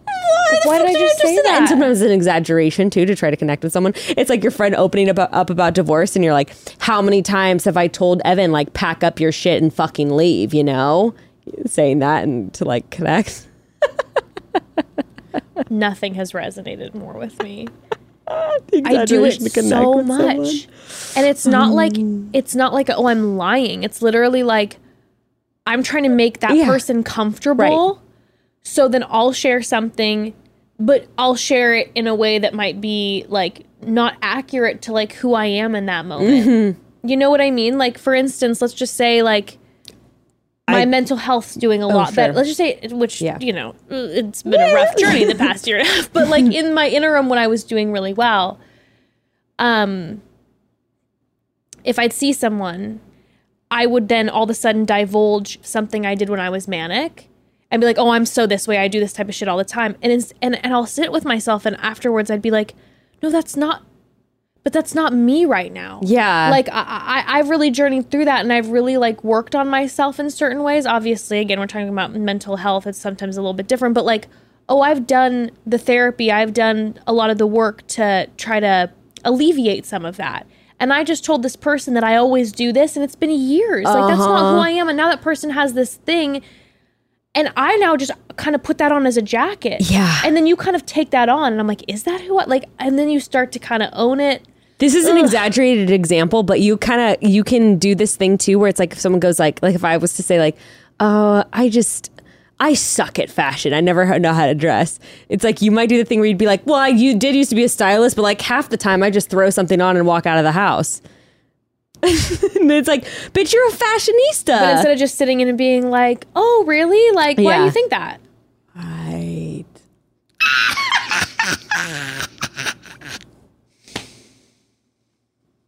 That's that reflector shit big time too. I was just about to say, but the actually like the flip side of it is that then people do feel connected, you know? Yes, which I love. But it's got to come from a place of honesty. It has to come from a place of non-anxiety. It needs to come from a place of peace within me. Because I would say honesty means like then dishonesty. Yes. That's not right. My boundaries is my big issue, right? Ooh, baby. Boundaries. But what did you just say? And I just talked over you. You said it has to come from a place of non-anxiety. Yeah, like non-anxiety peace, and peace. And so for me, like when I'm living in an anxious, unpeaceful space, my boundaries drop. That's just my tendency. And I just have none. And I don't know why that is. I think maybe it's almost like I drop my boundaries because I'm in a place of anxiety that I almost want to be seen because I'm hurting. You're like, look, girls at the pool, like, look at me. I'm not doing well. Please validate my existence. You know what I mean? Versus when I'm in a place where I'm being honest with myself, I'm giving myself self-love and time better than with my boundaries. And then all of a sudden, I'm able to, I think, be better than at standing in that stillness and just holding space for someone instead of being like, don't worry, me too times 10, which can also be so obnoxious. And so I think that's so then going back to your initial question of like, how do I then, if I'm vulnerable and then it's not seen, I don't know quite how to answer that because I'm like actively in a process of like trying to figure out how to balance that because I'm learning that I'm too vulnerable with too many individuals. And so I've been trying to get better at boundaries and learning to be like, I can be a kind human being without fully opening up every portal of myself to someone. Yeah. And learning how to protect myself. And that some people just don't, that's not for them. That's for me. But then at the same time, what's then on the flip side, the concept of then when I do decide to be vulnerable, let's just say with Evan, like he's someone that I love, and I feel like a little hurt by something or by like a friend and I feel hurt, I don't have a great reaction. I get like really, really defensive because I think I'm trying to figure out how to. I don't really know how to handle that. I don't know how to manage that. I don't know either, especially because, and by the way, you just brought up something. I want to circle back around because you were just saying the thing of like, I was just thinking about, had multiple thoughts. I just had the thought of like some of the people in my life who I enjoy sharing the most with are people who just have genuine curiosity. Like Gray's friend Alec, it's like when you talk to him, he always will like ask such an interesting follow-up question where like at the end of the conversation, I'm like, oh my God, like I just felt like Alec like really noticed you do me. That. Well, thank you.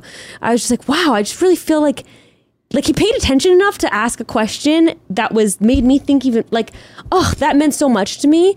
Even though I didn't know anything about him. But then I thought about this conversation that you and I were having last week about parenting, and we were just talking about how hard it is to not just, we had a whole conversation. But I was just thinking of like, I think that like kids and most people, we just want to feel like someone's actually engaging with us. Yes. And I actually think what you do is such a good way to engage. But what you're talking about too is if you're in an anxious state, you're certainly engaging, but it's at the expense of your own safety. Ooh, yeah. Yeah. So like, I was just thinking about how... And I'm also kind of making it about me too. Yeah. I think there's a fine line because it's like I'm trying to make that person feel seen. Yeah. But in my anxiety, I'll then talk about my experience, which I think sometimes is great. Yeah, I mean... Because then you're, that person is feeling recognized. That's how we first connected. Totally. Yeah. Totally. But at the same time, there is, like you said, like that what you just said about Alec, and like I said, I think you're really great at doing this too.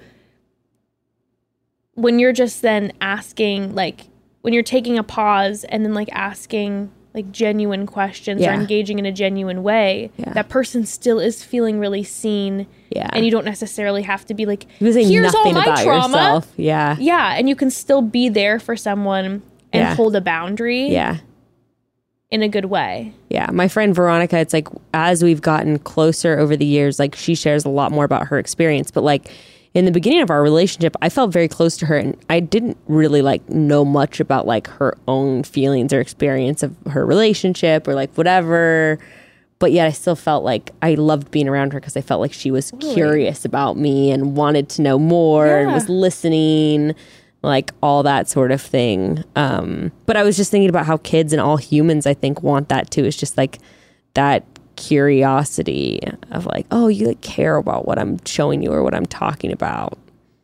You don't need to like, Well, and I keep going back to one of the things that Jessica Stone had said specifically to me, like in the conversation, but I think it just holds true for so many of us, is that she was like, you need to sometimes just stop and pause and know like, it's okay if you seem odd in this conversation if you're sitting there in silence. Mm-hmm. And to just take a beat. And in that pause, maybe you can allow yourself to recognize, am I holding the boundary I need to hold? Am I about to have an anxious response? Okay, I'll ask a genuine question instead. Or like, am I in a space right now of filled with like peace and I have my proper boundaries and I'm going to share this still? I mean, I struggle with that a lot too, in a very similar way, actually, in the anxious thing, because like with Casa, I have to be really careful that I'm not making promises I can't keep, which is like that can encapsulate a lot of things that I have to be really careful about how I phrase things, even like, got to make sure you're not setting to an expectation about how often you're going to call or whatever, or that like in terms of the child. But then you also have to be really careful about not divulging information to people you're not supposed to be divulging information to. So like virtually the only person I'm supposed to be relaying info about other conversations with is like the caseworker and like my supervisor. But there's all these other people I'm talking to, foster parent, bio family, etc., where I'm like, it would be really easy to be like, oh yeah, blah, blah, blah mentioned, I was like, I'm not supposed to be doing that. That's really tough. And so in my anxious state, especially because these situations are anxiety inducing for me, because I'm like, these are strangers. I want them to trust me. I want them to, know that I care and like connect so that I can also get information that I need, insight that I need, because this child needs me to advocate for them, whatever. It's like really, I have to be so careful about not doing that thing of like overindulging information about other people, about that situation. So challenging. It's hard, but the rest of it's really, really cool. But that part in particular definitely harkens to what we're talking about of like word vomit.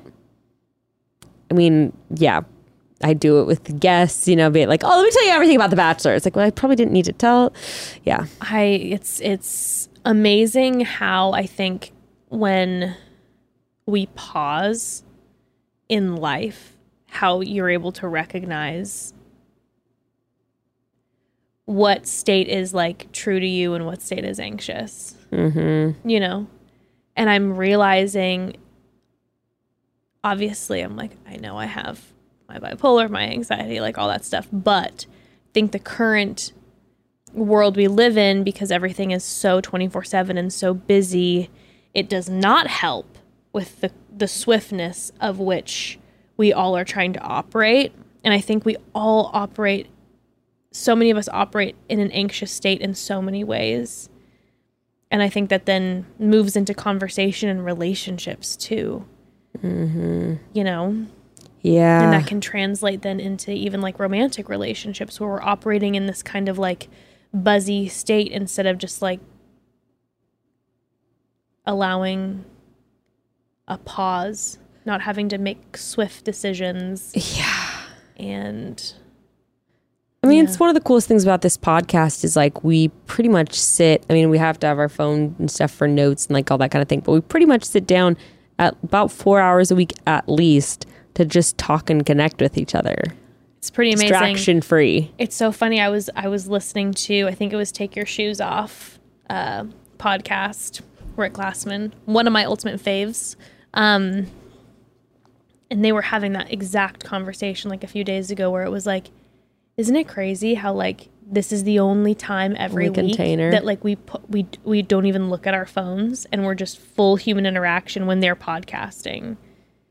And I'm like, oh my God, if it wouldn't be for the podcast, how good would I be about taking time to just like really like turning the phone over? I know. Turning silent, the phone over, right? So you can't see it, see the notification and pop just up. being fully present. I know. And then also thoughtful to a certain extent about what's coming out of your mouth. Right. Because there is some awareness that there is some awareness. A lot Sometimes of people are going to not as much as I wish I had, but there is a little more awareness. Yeah.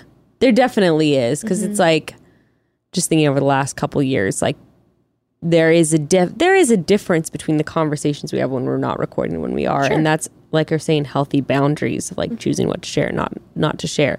So there definitely is that awareness, but it's still, you know, you're picking a friggin' topic to sit and chat about with another person for hours on end. Yeah. So I don't know. And that's what's interesting to do with your partner too. Like Gray and I were recently talking like, oh, well, maybe revive the Patreon. Like, I mean, it was one thing to recap my season of The Bachelor, but there is something to be said about sitting down and like flipping on a mic and being like, let's take it away. Let's just chat with each other and see what comes up, for better or worse.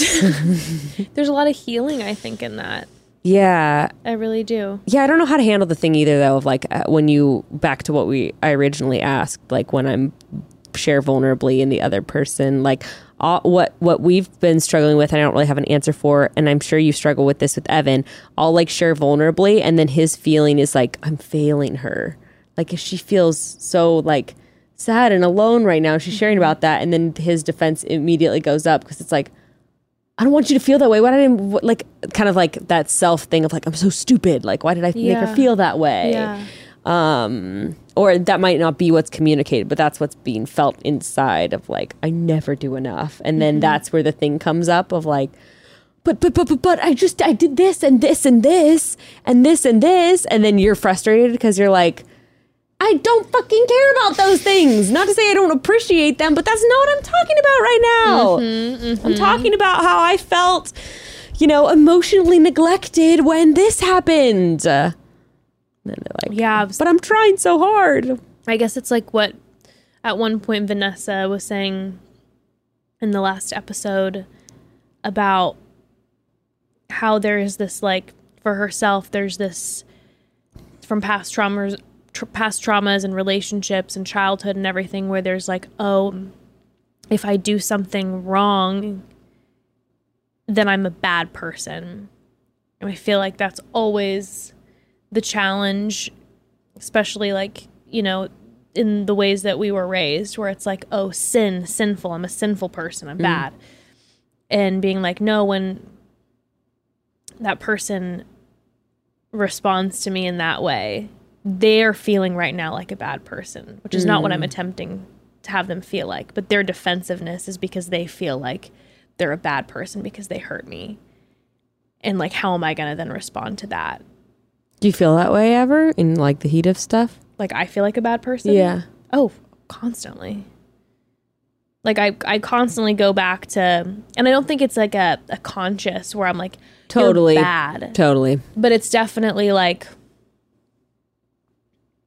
if I do something that hurts Evan, or he feels, unseen in a certain way, and he tells me that, my immediate gut reaction is to be like, there you go again. Bad. Fucking Messed it up. Fucked it up. Typical. And that's where I go. Self-flagellation of being like, and then, but the response is then typically defensive. It's not like, I know I'm always wrong. Yeah. But that's not if I were to respond that way, that's a whole other I'm always wrong. thing. It's Yeah. You're like, because then you're making it about you. It's like, yep. But I think if I'm more, again, and I think this is about slowing down too. If in an argument it's a lot or a of the conversation, solution. I share vulnerably with Evan, and let's just say he gets defensive. If I'm able to pause in my emotions and go, he's defensive right now because he is disappointed in himself and he feels like a bad person, I feel like I then can deal with that woundedness of feeling like I was vulnerably sharing. For sure. I feel like I'll be able to process it more clearly because I'm not just taking his defensiveness at face value. I'm going, oh, I know when I do this as a response, it's because I feel disappointed in myself. Right. So shame. then if you can, which then sometimes I've hit a roadblock with that because then I address it in the wrong way where I go, like you don't have to feel like ashamed or whatever. And then he's like, I'm not feeling ashamed. I'm like, oh, sorry. Like that's just what I thought you would feel right now. We're feeling right now. But I think I think that if you can then in that moment make that person feel seen and whatever it is they're going through under the top layer of like defensiveness or whatever, then their feeling can get addressed. Which I know there's always an internet dialogue of like, well, why should he needs to whatever, it's like sometimes you just gotta get some person seen so that you can get to the point where everyone feels seen. Because then usually if you can address that person's underlying emotions and if they can really feel like they are being seen in that moment, then their walls come down. And then when you show again that vulnerable part of you, they're in a space to then be like, then you can connect if you both, one person can get seen. Yeah, and like you were saying, it's like, of course, there are situations where that's There's not always something. Of course, there's situations where that is not what should be happening. But like, I'm coming just from a space of like, for example, mine and Evan's relationship, where it's like, I feel like overall pretty healthy, love each other, want to make it work. Well, and also, you know what I mean? Yeah, and also want him like, to feel seen, and I know he wants me to feel seen. I feel like there's a myth too, where it's like, oh, I'm more emotionally advanced than he is. And granted, I've seen a lot of loved ones in my day get in relationships with people where I'm like, no, dude, they are like not on your level of like knowing emotional maturity, all that stuff. Don't do it. But also that naturally does happen like in relationships where one person starts going to therapy, or like one person is going through an upswing in their life and they're getting more revelations about themselves. Like there's going to be a lot of times where you're not like on the same plane of like being able, or even just life circumstances. Maybe your partner just lost their job and they have no capacity. They have no capacity to emotionally deal. Like basically my therapist, because of course, I think I talked about this on that episode, but on the last episode with John and Vanessa, there's also always the thing too, where you're like, I've been trying my best for 5 weeks now, and he's not changing. It's like totally. Okay, where it's gonna take patience. It's gonna take a while. But I remember my therapist telling me like, oh, well, try to hear as much as you can, like the subtext of like how he's feeling. Like you said, he could say the defensive things, but try to get under there and hear what's really happening. Of like, I feel like I'm not good enough for you, whatever, and then validate that person. And she's like, if you can keep doing that, like if it may be one-sided work into the relationship in that way, but like over time you will, like, things will shift, or it may get to a place where you see that you have outgrown this person or whatever. But I still felt like that was good advice because like oftentimes I don't try very hard to like try to hear I'm only thinking about myself, right? I'm only thinking about my unmet needs where I'm like, yeah, this is about me, Totally. Which it is, but it is a, I also, when you were talking about like sometimes people just don't have the capacity in that moment, that season of life. I said this, I think, once before on the podcast and got a good amount of shit for it, but I believe this wholeheartedly. If you're in a relationship where you're safe, right? Emotionally, physically. Yeah. There will be, like they always say, both parties have to give 100. And I'm like, I don't believe that. I think that most parties, it's like, okay, well, first of all, both parties can give 50, but then sometimes one party's giving 80 and the partner can only give 20. And sometimes it's 50-50. Sometimes it's 0-100. And now, when is it always going to be perfectly 50-50? Like, come on. And my thing is this. Now, if then there's a pattern where you're like, I'm always at 100 and my partner is at 0, it's a very different case. But like, I know for myself, and I can only really speak into my relationship, but it's like, I know for a long time at the top of our marriage, my capacity was low. Evan was given like 80 and I was 20. And then a few years into the relationship, he was having some really hard growth curves and I was really starting to grow in my life and doing a lot of self-work and all this. And I was then we swapped and I was given 80 and he was at 20. And then for a while we were 50-50 and we were both like, but then time shifted. And then like, I mean, it's a dance. Of course. It's a dance. And so that's why it's like a scoreboard in a relationship is always a bad idea. Yeah. Also, you're going to be scoring things differently. So you're going to be like, my scoreboard says this. They're like, well, mine says this, and you're like, someone hasn't been keeping score right. And it's probably you. Totally. No, it's so true. Everyone's scoreboard looks so different. But it's just like, yeah, if you're in a place where you are in a safe relationship and you want to ultimately make it work, like there are a lot of times that it's not going to be 50-50. Oh my God, for sure. Also, like, I was just thinking as you were saying that, like, people have different childhood experiences. One might have had a pretty breezy upbringing. Another person might have a whole bunch of issues. And, like, those are things that are going to get processed over time. And, yeah, there's going to be unequal loads that will have to be carried. And that is just part of life. I mean, we've had those conversations with people bringing friendship questions into the mix, where we're like, has this been your whole relationship or is this bitch going through a hard time and she needs you to lean on right now? If this is your whole relationship, then it's time to set a boundary and say bye. If this is the last 6 months, homegirl's going through a rough time. Then, you can still set boundaries, because you can't take on, doesn't matter if it's your partner or if you're a friend, you can't take on like and that's everything the thing in relationships too, right? That's what I'm saying. You have to set, even in like a lifelong husband and wife, husband and wife, partnered relationship, you have to set boundaries. It's like there are times when Evan is really going through it. And I have had to, there's what was one particular season where I'd never seen him struggle emotionally like that before. And I was trying to be there for him in every way I could. But it hit a point where I had to look at him and I had to say, I'm at my capacity. You got to find someone else to help you carry this load I'm now. at my capacity now. And it was a painful conversation because it did hurt him. Yeah. Because he then felt like, oh my God, I'm too much. I'm burdening her. And I told him, I'm like, listen, you're not too much. But I also only have a capacity right now. And so now I have to honor that capacity. And now this is like when you have a therapist or a friend or whatever that is come in.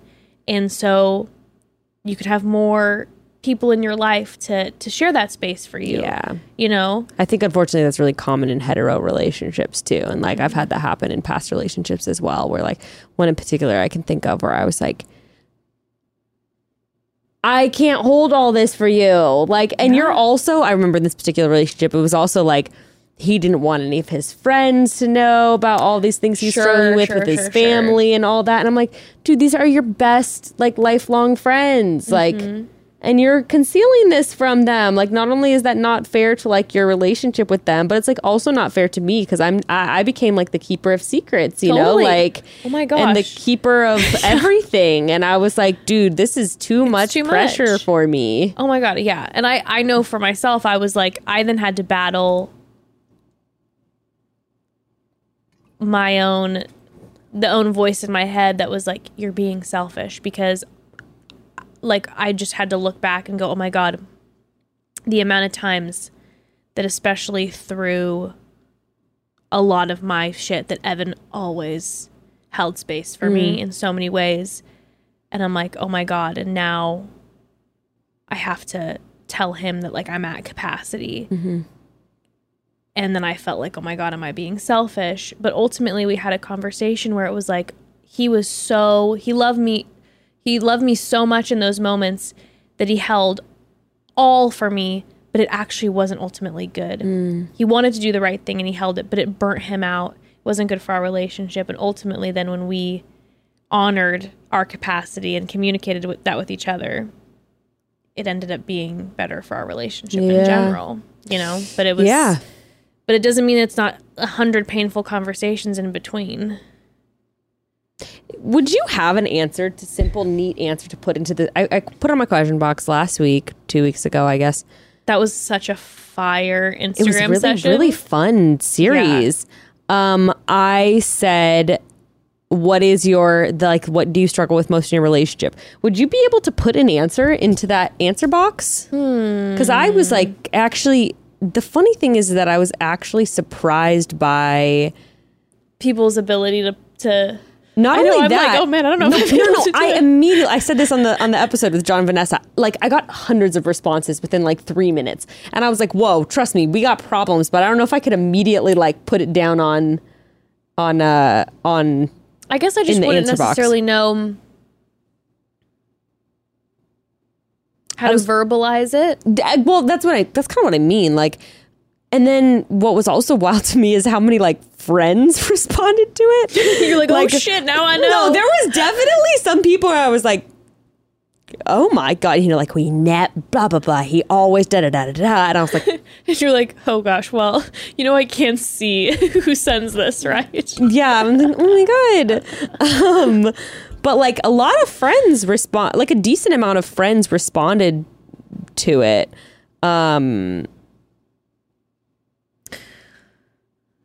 And then one of my friends said the fact that he bites his nails, he's perfect in every other way, though. Honestly, like, what? Love her. But yeah, just got so many interesting answers. You know, like another friend of mine said completely opposite view of finances. Like, and these are like really interesting things to me. Like, especially it's very interesting when there's certain things that you really don't struggle with at all in your relationship. And then like one person said, and one of our friends said, we have radically different belief systems. And I'm like, wowzers. Whoa, like, yeah, wild. Yeah. And like, what does that look like? Yeah. I'm sure a lot of people have that.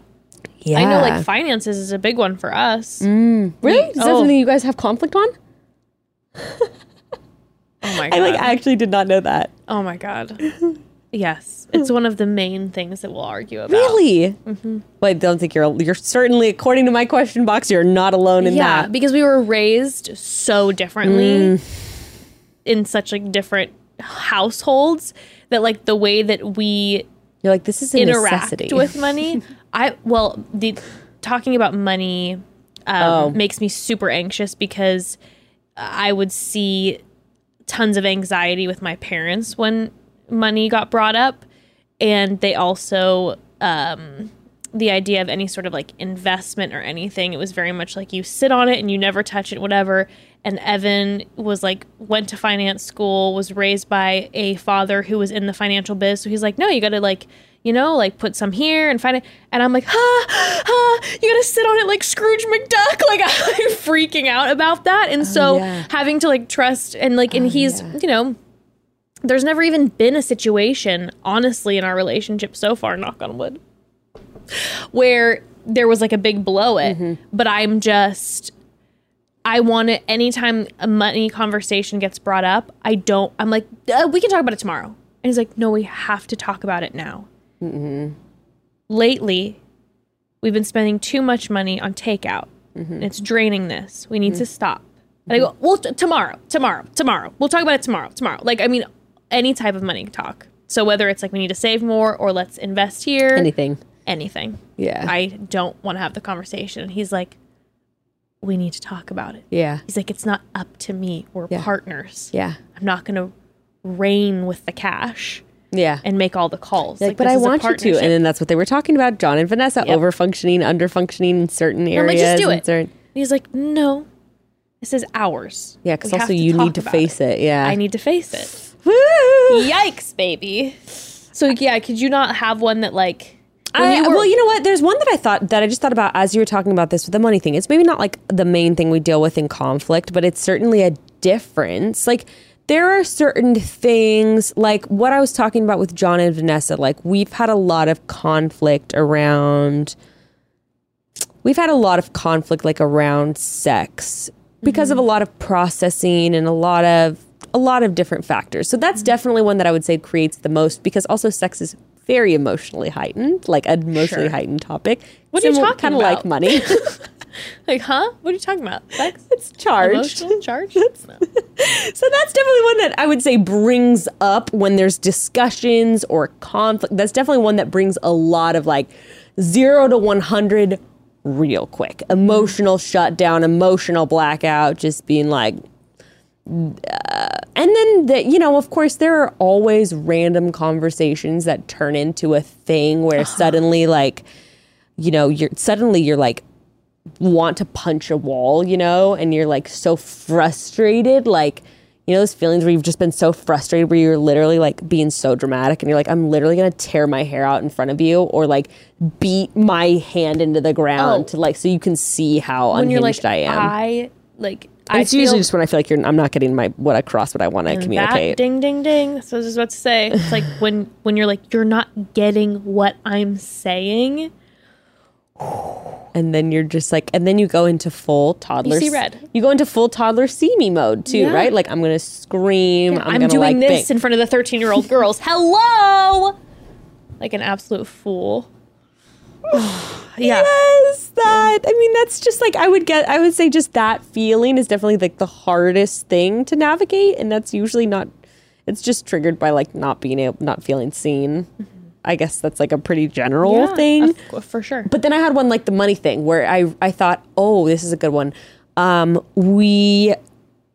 Which Gray has changed a lot, but we approach things differently. Kind of what Jessica Stone was saying, where like I'm very like, I'm like into the mist, kind of like, Gray we have to talk about like an investment thing. And literally like my approach is like, I'm not sure about the vibe. Like, we should do some tarot and you should really think on this, And Gray's like, but logically, like, this all makes sense. Like, this is what we need to do. A plus, 1 + 2 = 3. And I'm like, but I don't know. Like, what if the 2 is really not a 2? I'm feeling something off here, like. Yeah. And when you feel that in your spirit, you're like, I can't go against that. I know. And so that's kind of like or when he was gone in Mexico, oh my God, Jess, that's the whole time when we had the conversation with Jessica Stone. I was having all these conversations with people. And so he comes home and it's been like the longest 10 days ever. Cause I'm like, he says something. I'm like, well, I don't know. I think I'm not doing that anymore. And he's like, what are you talking about? And I'm like, I just think I need to go silent for 4 months or whatever, And he's like, what? And I'm like, I'm just done with that. It's a new era, And he's like, what are you like? I don't know what you're talking about. Like, that's kind of an issue sometimes where I have the way that I do things. I have the way that I come to my conclusions. I have the way that I parent, that I keep the home, that I make choices for what's to come next in life. And he's pretty good about writing that out. But there are definitely some times where he's just like, hold on a second. Yeah. Or he's like, what? Like, no, we need to do this. And I'm just like, no. When he says, hold on, does your like anxiety flare up? Yeah, I'm just like, no, because you've already made the decision in your mind. That's what's kind of hard. But he's like, are you sure about that? I'm like, I just don't know. Ugh. Yeah. I'm like all frustrated. That had that happen when he got back, and he's like, well, but maybe we should really consider like maybe you can just cut back on ads like 2 to. I'm like, no, Yeah, and you're like, no. No. Because you already made the decision.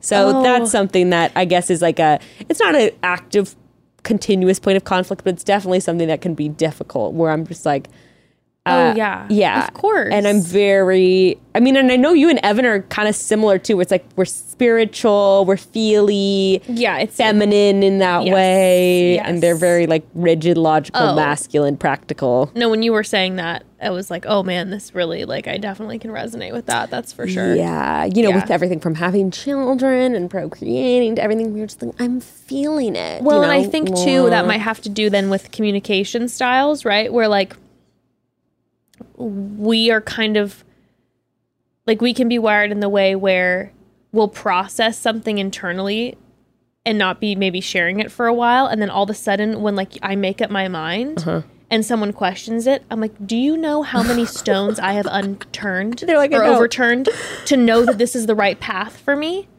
I have made up my mind, baby. Like, this is what I'm doing. And so, like, yeah, sometimes when Evan will be like, well, hold on a second. Like, let's take a pause and think about what, this could also then affect this, this, and this. And I'm just like, how dare you question my process, okay? Like, I know myself, and I know that this is what I need to do to bring ultimate peace, okay? Well, and partners can get, like, I'm sure, I know Evan really gets you, but there's also things with, like, girlfriends where you and I can, like, say 2 words and like and you're like, say no more. Yeah, I get it. It's like that's like kind of that like weird. I think it's like this weird womanly shit, where you're just kind of like, You're like, I know. Like you said the 2 words and that's it. Yeah, and you're like, I know exactly what wavelength you're on. Yeah. It doesn't have to be another word exchanged. And so then when man comes in and goes, say, hold on. Right. It's even as simple as being like, I just didn't feel it. It doesn't align. And I go, I'm not got feeling it, girl. Fully get it. If you're not feeling aligned, then you throw that out the window. That's garbage. But that is actually something that I feel like put my male partner, my partner, male or not, my partner does not get. Mm-hmm. And also I was listening to some astrologer talking about me. I've been listening. I met this astrologer on the, like at the wedding thing. She was like all drunk, someone's cousin. You find them. They find me. And, there you go. She was like looking at my chart. She's like, October 31st, this is going to be squared 25 degrees. Do you know what that means? And I'm like, no. And she's like, the toasts are about to happen. Find me after the toast. I couldn't find her. So I don't know what, but anyway, like astrologers, like, have been coming out of the woodwork to find me and tell me. I know. But this astrologer contacted me, was telling me about my chart, and she was just like, oh, she said something interesting I hadn't thought about. She goes, or maybe Jessica Leonardo said this earlier this year. She said, you were raised, that was accepted in the way you were raised, which was true. My parents, if I say, like, it's not sitting well with me, doesn't feel right in my spirit. My parents, to this day, like, fully are,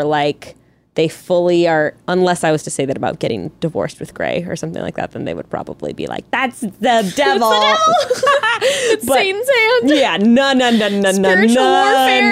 None of that. But if I was to say, about a financial decision, about a move, about anything like that, if I was to say, I feel it in my spirit or whatever, full respect for that, which is really interesting. So then when your partner goes, oh, hold on a second. But do your parents, are they with that or no? Well, so I think I have the reverse. Yeah. My parents are the opposite. Yeah. If I were to be like, it doesn't sit well, they'd be like, bitch, what the fuck? This is the way you do it. It's A to B to C. Right. You're like, I feel like we should sell the property right now. And they're like, it's in a decline. We're in a recession. No, You're no not going to get top dollar for your house. I feel like maybe it's time for me to like take a year off college and like go and study over here. And they'd be like, are you out of your mind? No, like that's not. And Evan is more like logic based in that way. Practical. And his family was the exact same way in accordance to that. So that's how he's a little more wired. And I was always like the weirdo in my family. And so I think I go I kick and scream and I go, no, I'm an adult now. Somebody pay attention to me. I know what I need. I'm like having a little bit of a temper tantrum too, because I'm a little bit like, I'm an adult now. Like I know what's right for me. And sometimes they would say they knew it was right for me and it wasn't right for me because we're very different people. Yeah. And I have good intuition and I want to trust my intuition. And when I go against my intuition and things go wrong, then I get mad and like frustrated with myself and all that. Yeah, that's interesting. So it's a little bit of reverse. Yeah, because when you're saying that, like my parents, I dropped out of school. I went back to school. I went out of school. I went to school switched my major to art. You know, it was like all over the place. And they were always really like supportive of that, which I really, really appreciate. It's definitely, I don't know what it would be like if I was with parents that didn't let me move in that way. Yeah. Love you, mom and dad. But it was Y'all weren't great about that. They're just so not wired that way. So they just didn't get it. It was like they don't have that. I mean, I'm sure they do, but it's not something It's turned off.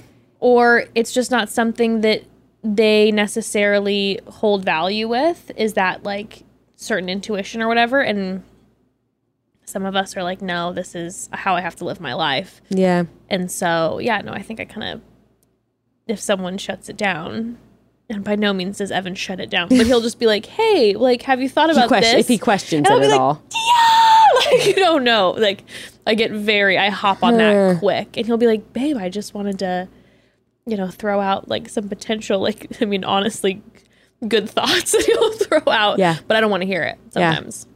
Do you think everyone has that intuition? Like, do you think everyone has intuition like that? Or what do you think about that? You know what? So that is an interesting question. I feel like everyone obviously has intuition. Right. But I think maybe... I mean, there's always been people throughout time that are more attuned to it, right? I think some people for sure are just more in tune with their intuition, just like how some people are more in tune with their body. Mm-hmm. Oh, sure. I'm not in tune with my body at all. But my intuition I'm in tune with. And I think different people just have different strengths in that way. I'm always curious about what, I'm always trying to put things in terms of like, well, what if it was stripped back? Like, would you be in your tune with your body if you were like living on the land where you're like would you? But maybe you still would be less so than other people around you. I'm always really curious about that kind of thing.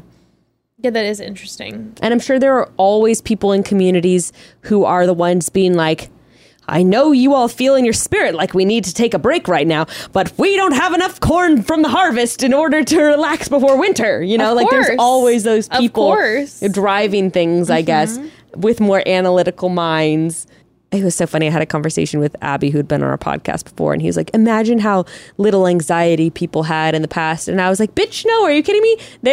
Everything was more monumental. A bear could come in and eat your infant. Abby, but no. Yeah, I was like, if you didn't get a lot of rain that spring, you guys just might all starve that winter. That's like massive anxiety. Also, I was even thinking about like being on a ship, and like as soon like you have to use the stars to know where you're going in the goddamn ocean because there weren't any like radios or anything. And then all of a sudden, when there's cloud coverage for like 3 days and you can't see the stars, you have no idea where you are. That's serious anxiety. We just have different types of anxiety. Yeah. It's just different versions. Well, that's what I was saying. Like, actually, I think the issue with our anxiety now is that, like, when we're on our phone too much, all of a sudden we wake up with our heart beating out of our chest like a bear is going to steal our infant from the tent. But there's nothing going on. Yeah. Like, everything's getting misplaced. But yeah. I'm like, no, of course people had anxiety. What are you talking about? It was about monumental life and death things. Jeez, no. Anyway. That was an aside. Well, we really got into it. It's now been... Okay, well, I'm coming next to you. I was about to wrap it anyway with the memory card space. If you're watching on the YouTube, the memory card on my camera just died, so I guess it's time for us to wrap it up. And with that, broads, chat soon. Thanks for this chat. Chat soon, broads. We love you. Oh my god, tune in. Finale part 1. Hey. Oh my god, that's so funny.